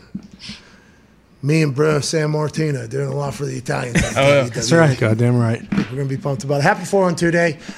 Tongue Digs and Hammer Down started like probably 3:35. Stream will start at 3:30. That's Hockey Talk tomorrow night. Has Marc-Andre Fleury, so go ahead and put that into your schedule. That'd be fantastic. He plays for Minnesota Wild now, which is a team in the NHL. That's right. That's right. Our team in the NHL. He is obviously should have went back to the Penguins. He's now in the Wild. I assume the Wild's going to win the Stanley Cup now because they have him on the team. He'll be joining That's Hockey Talk tomorrow night. What a good booking here. Yeah, Nick. great. This is huge. Yeah, shout out to Rupper, man. Rupper kills it with the bookings. He does an incredible job. Are you going Stanley Cup champion Mike Rupp, co-host of That's Hockey Talk every Wednesday night, 8 p.m. at youtube.com/That's Hockey Talk alongside Goop and Nick. Are you going to ask him about refusing to score and missing out on a $100,000 donation to his foundation that I promised? Absolutely. It's kind of troublesome that he wouldn't want to help out the people in the foundation. He adamantly refused to score after that. It was troubling to watch. So how many games are left in the season? A lot or not a lot? 8, 9, 10, depending on which team you are. All right, tell him we'll give $250,000 to a foundation of his choosing if he scores a fucking goal in a game for the rest of the season. All right, will you relay that message to him? Happily. Does he have any goals? No. No. He went for it once, right? No, he hit the fucking post last year, I think, on one. He went for it a couple different times. Okay. It's not easy for a goalie to score because you got to get it up over everybody. It has to be an empty net, and you have to keep it straight. You know, you see people at those intermission try to slide a puck into the net. That's hard to keep it straight. Oh, yeah. Let alone with a fucking goalie stick. He's been trying for 20 years. Yeah.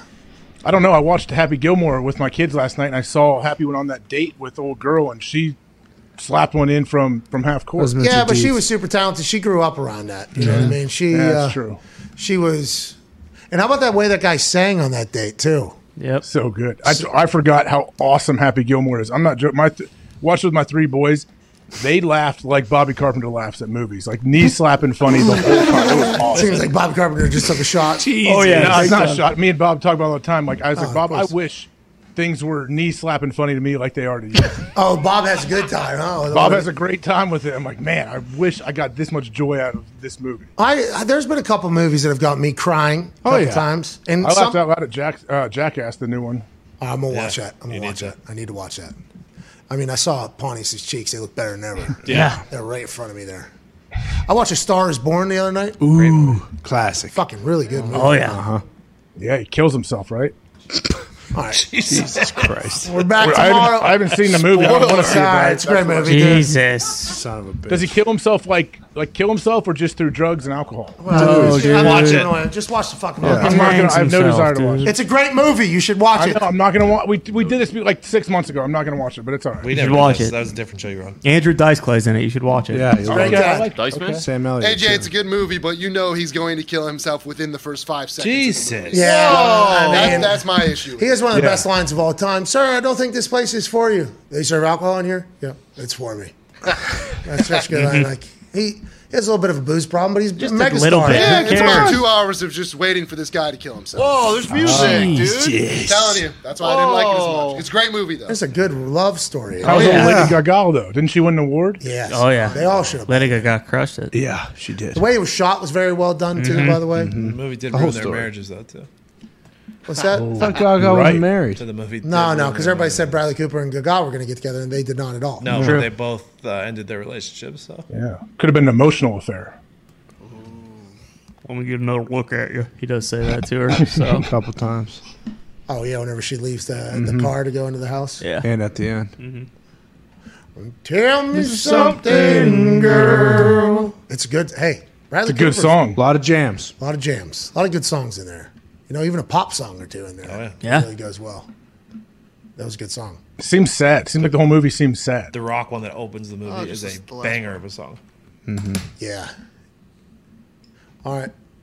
Bradley Cooper can really fucking do it on a guitar too. Hell Oh, yeah. Oh, yeah. They wrote that out. He has a lot of guitar solos in there.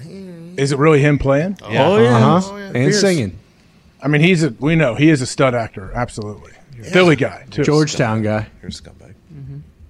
What's that? He's a I scumbag. went to Georgetown. You are. Why? Why are you saying he's a scumbag? What did Bradley Cooper do that I don't know about? Well, no. You are a scumbag for saying all these great things about him, but refusing to watch his art. I watch a lot of his art, but this art just doesn't pique my interest for some reason. It's a good one. You should watch it, man. Have a good time. All right. You also watch Hammered Down as well. Happy 412 day. AJ, he does die at the end. Okay? So way to go. It doesn't change. People need to get over spoilers. It doesn't change anything. It can All still right, be a great dude. movie. Okay. All right. Hey, spoiler, too. Commander's probably going to be up for sale. Yeah. I mean, spoiler. I mean, we can do this all day if you want to, I guess. All right. We're back tomorrow. Hammered Down's in like 10, 15 minutes. You all are the best people on earth. See you tomorrow, Winning Wednesday. Oh, yeah. Also, I think we have a couple big guests tomorrow. Let's go. I don't know. Do we? I think so. Maybe. Will Smith. All Jermaine. Ooh. Really? After a big win at UFC, I believe we'll have. We'll reach out to Will Smith, see if he wants to do his first talk. Ezekiel? Yep. Okay. Oh, we do have another one too. Sorry. Who? Isn't Oh, no. Yeah, surprise. All right, we'll see you guys tomorrow. You guys are the best. AJ, really good toxic stuff today out of you, honestly. Thank you. I need to know who that surprise is. Nah. You'll see. You'll be surprised, too. Yeah. See you, everybody. Goodbye.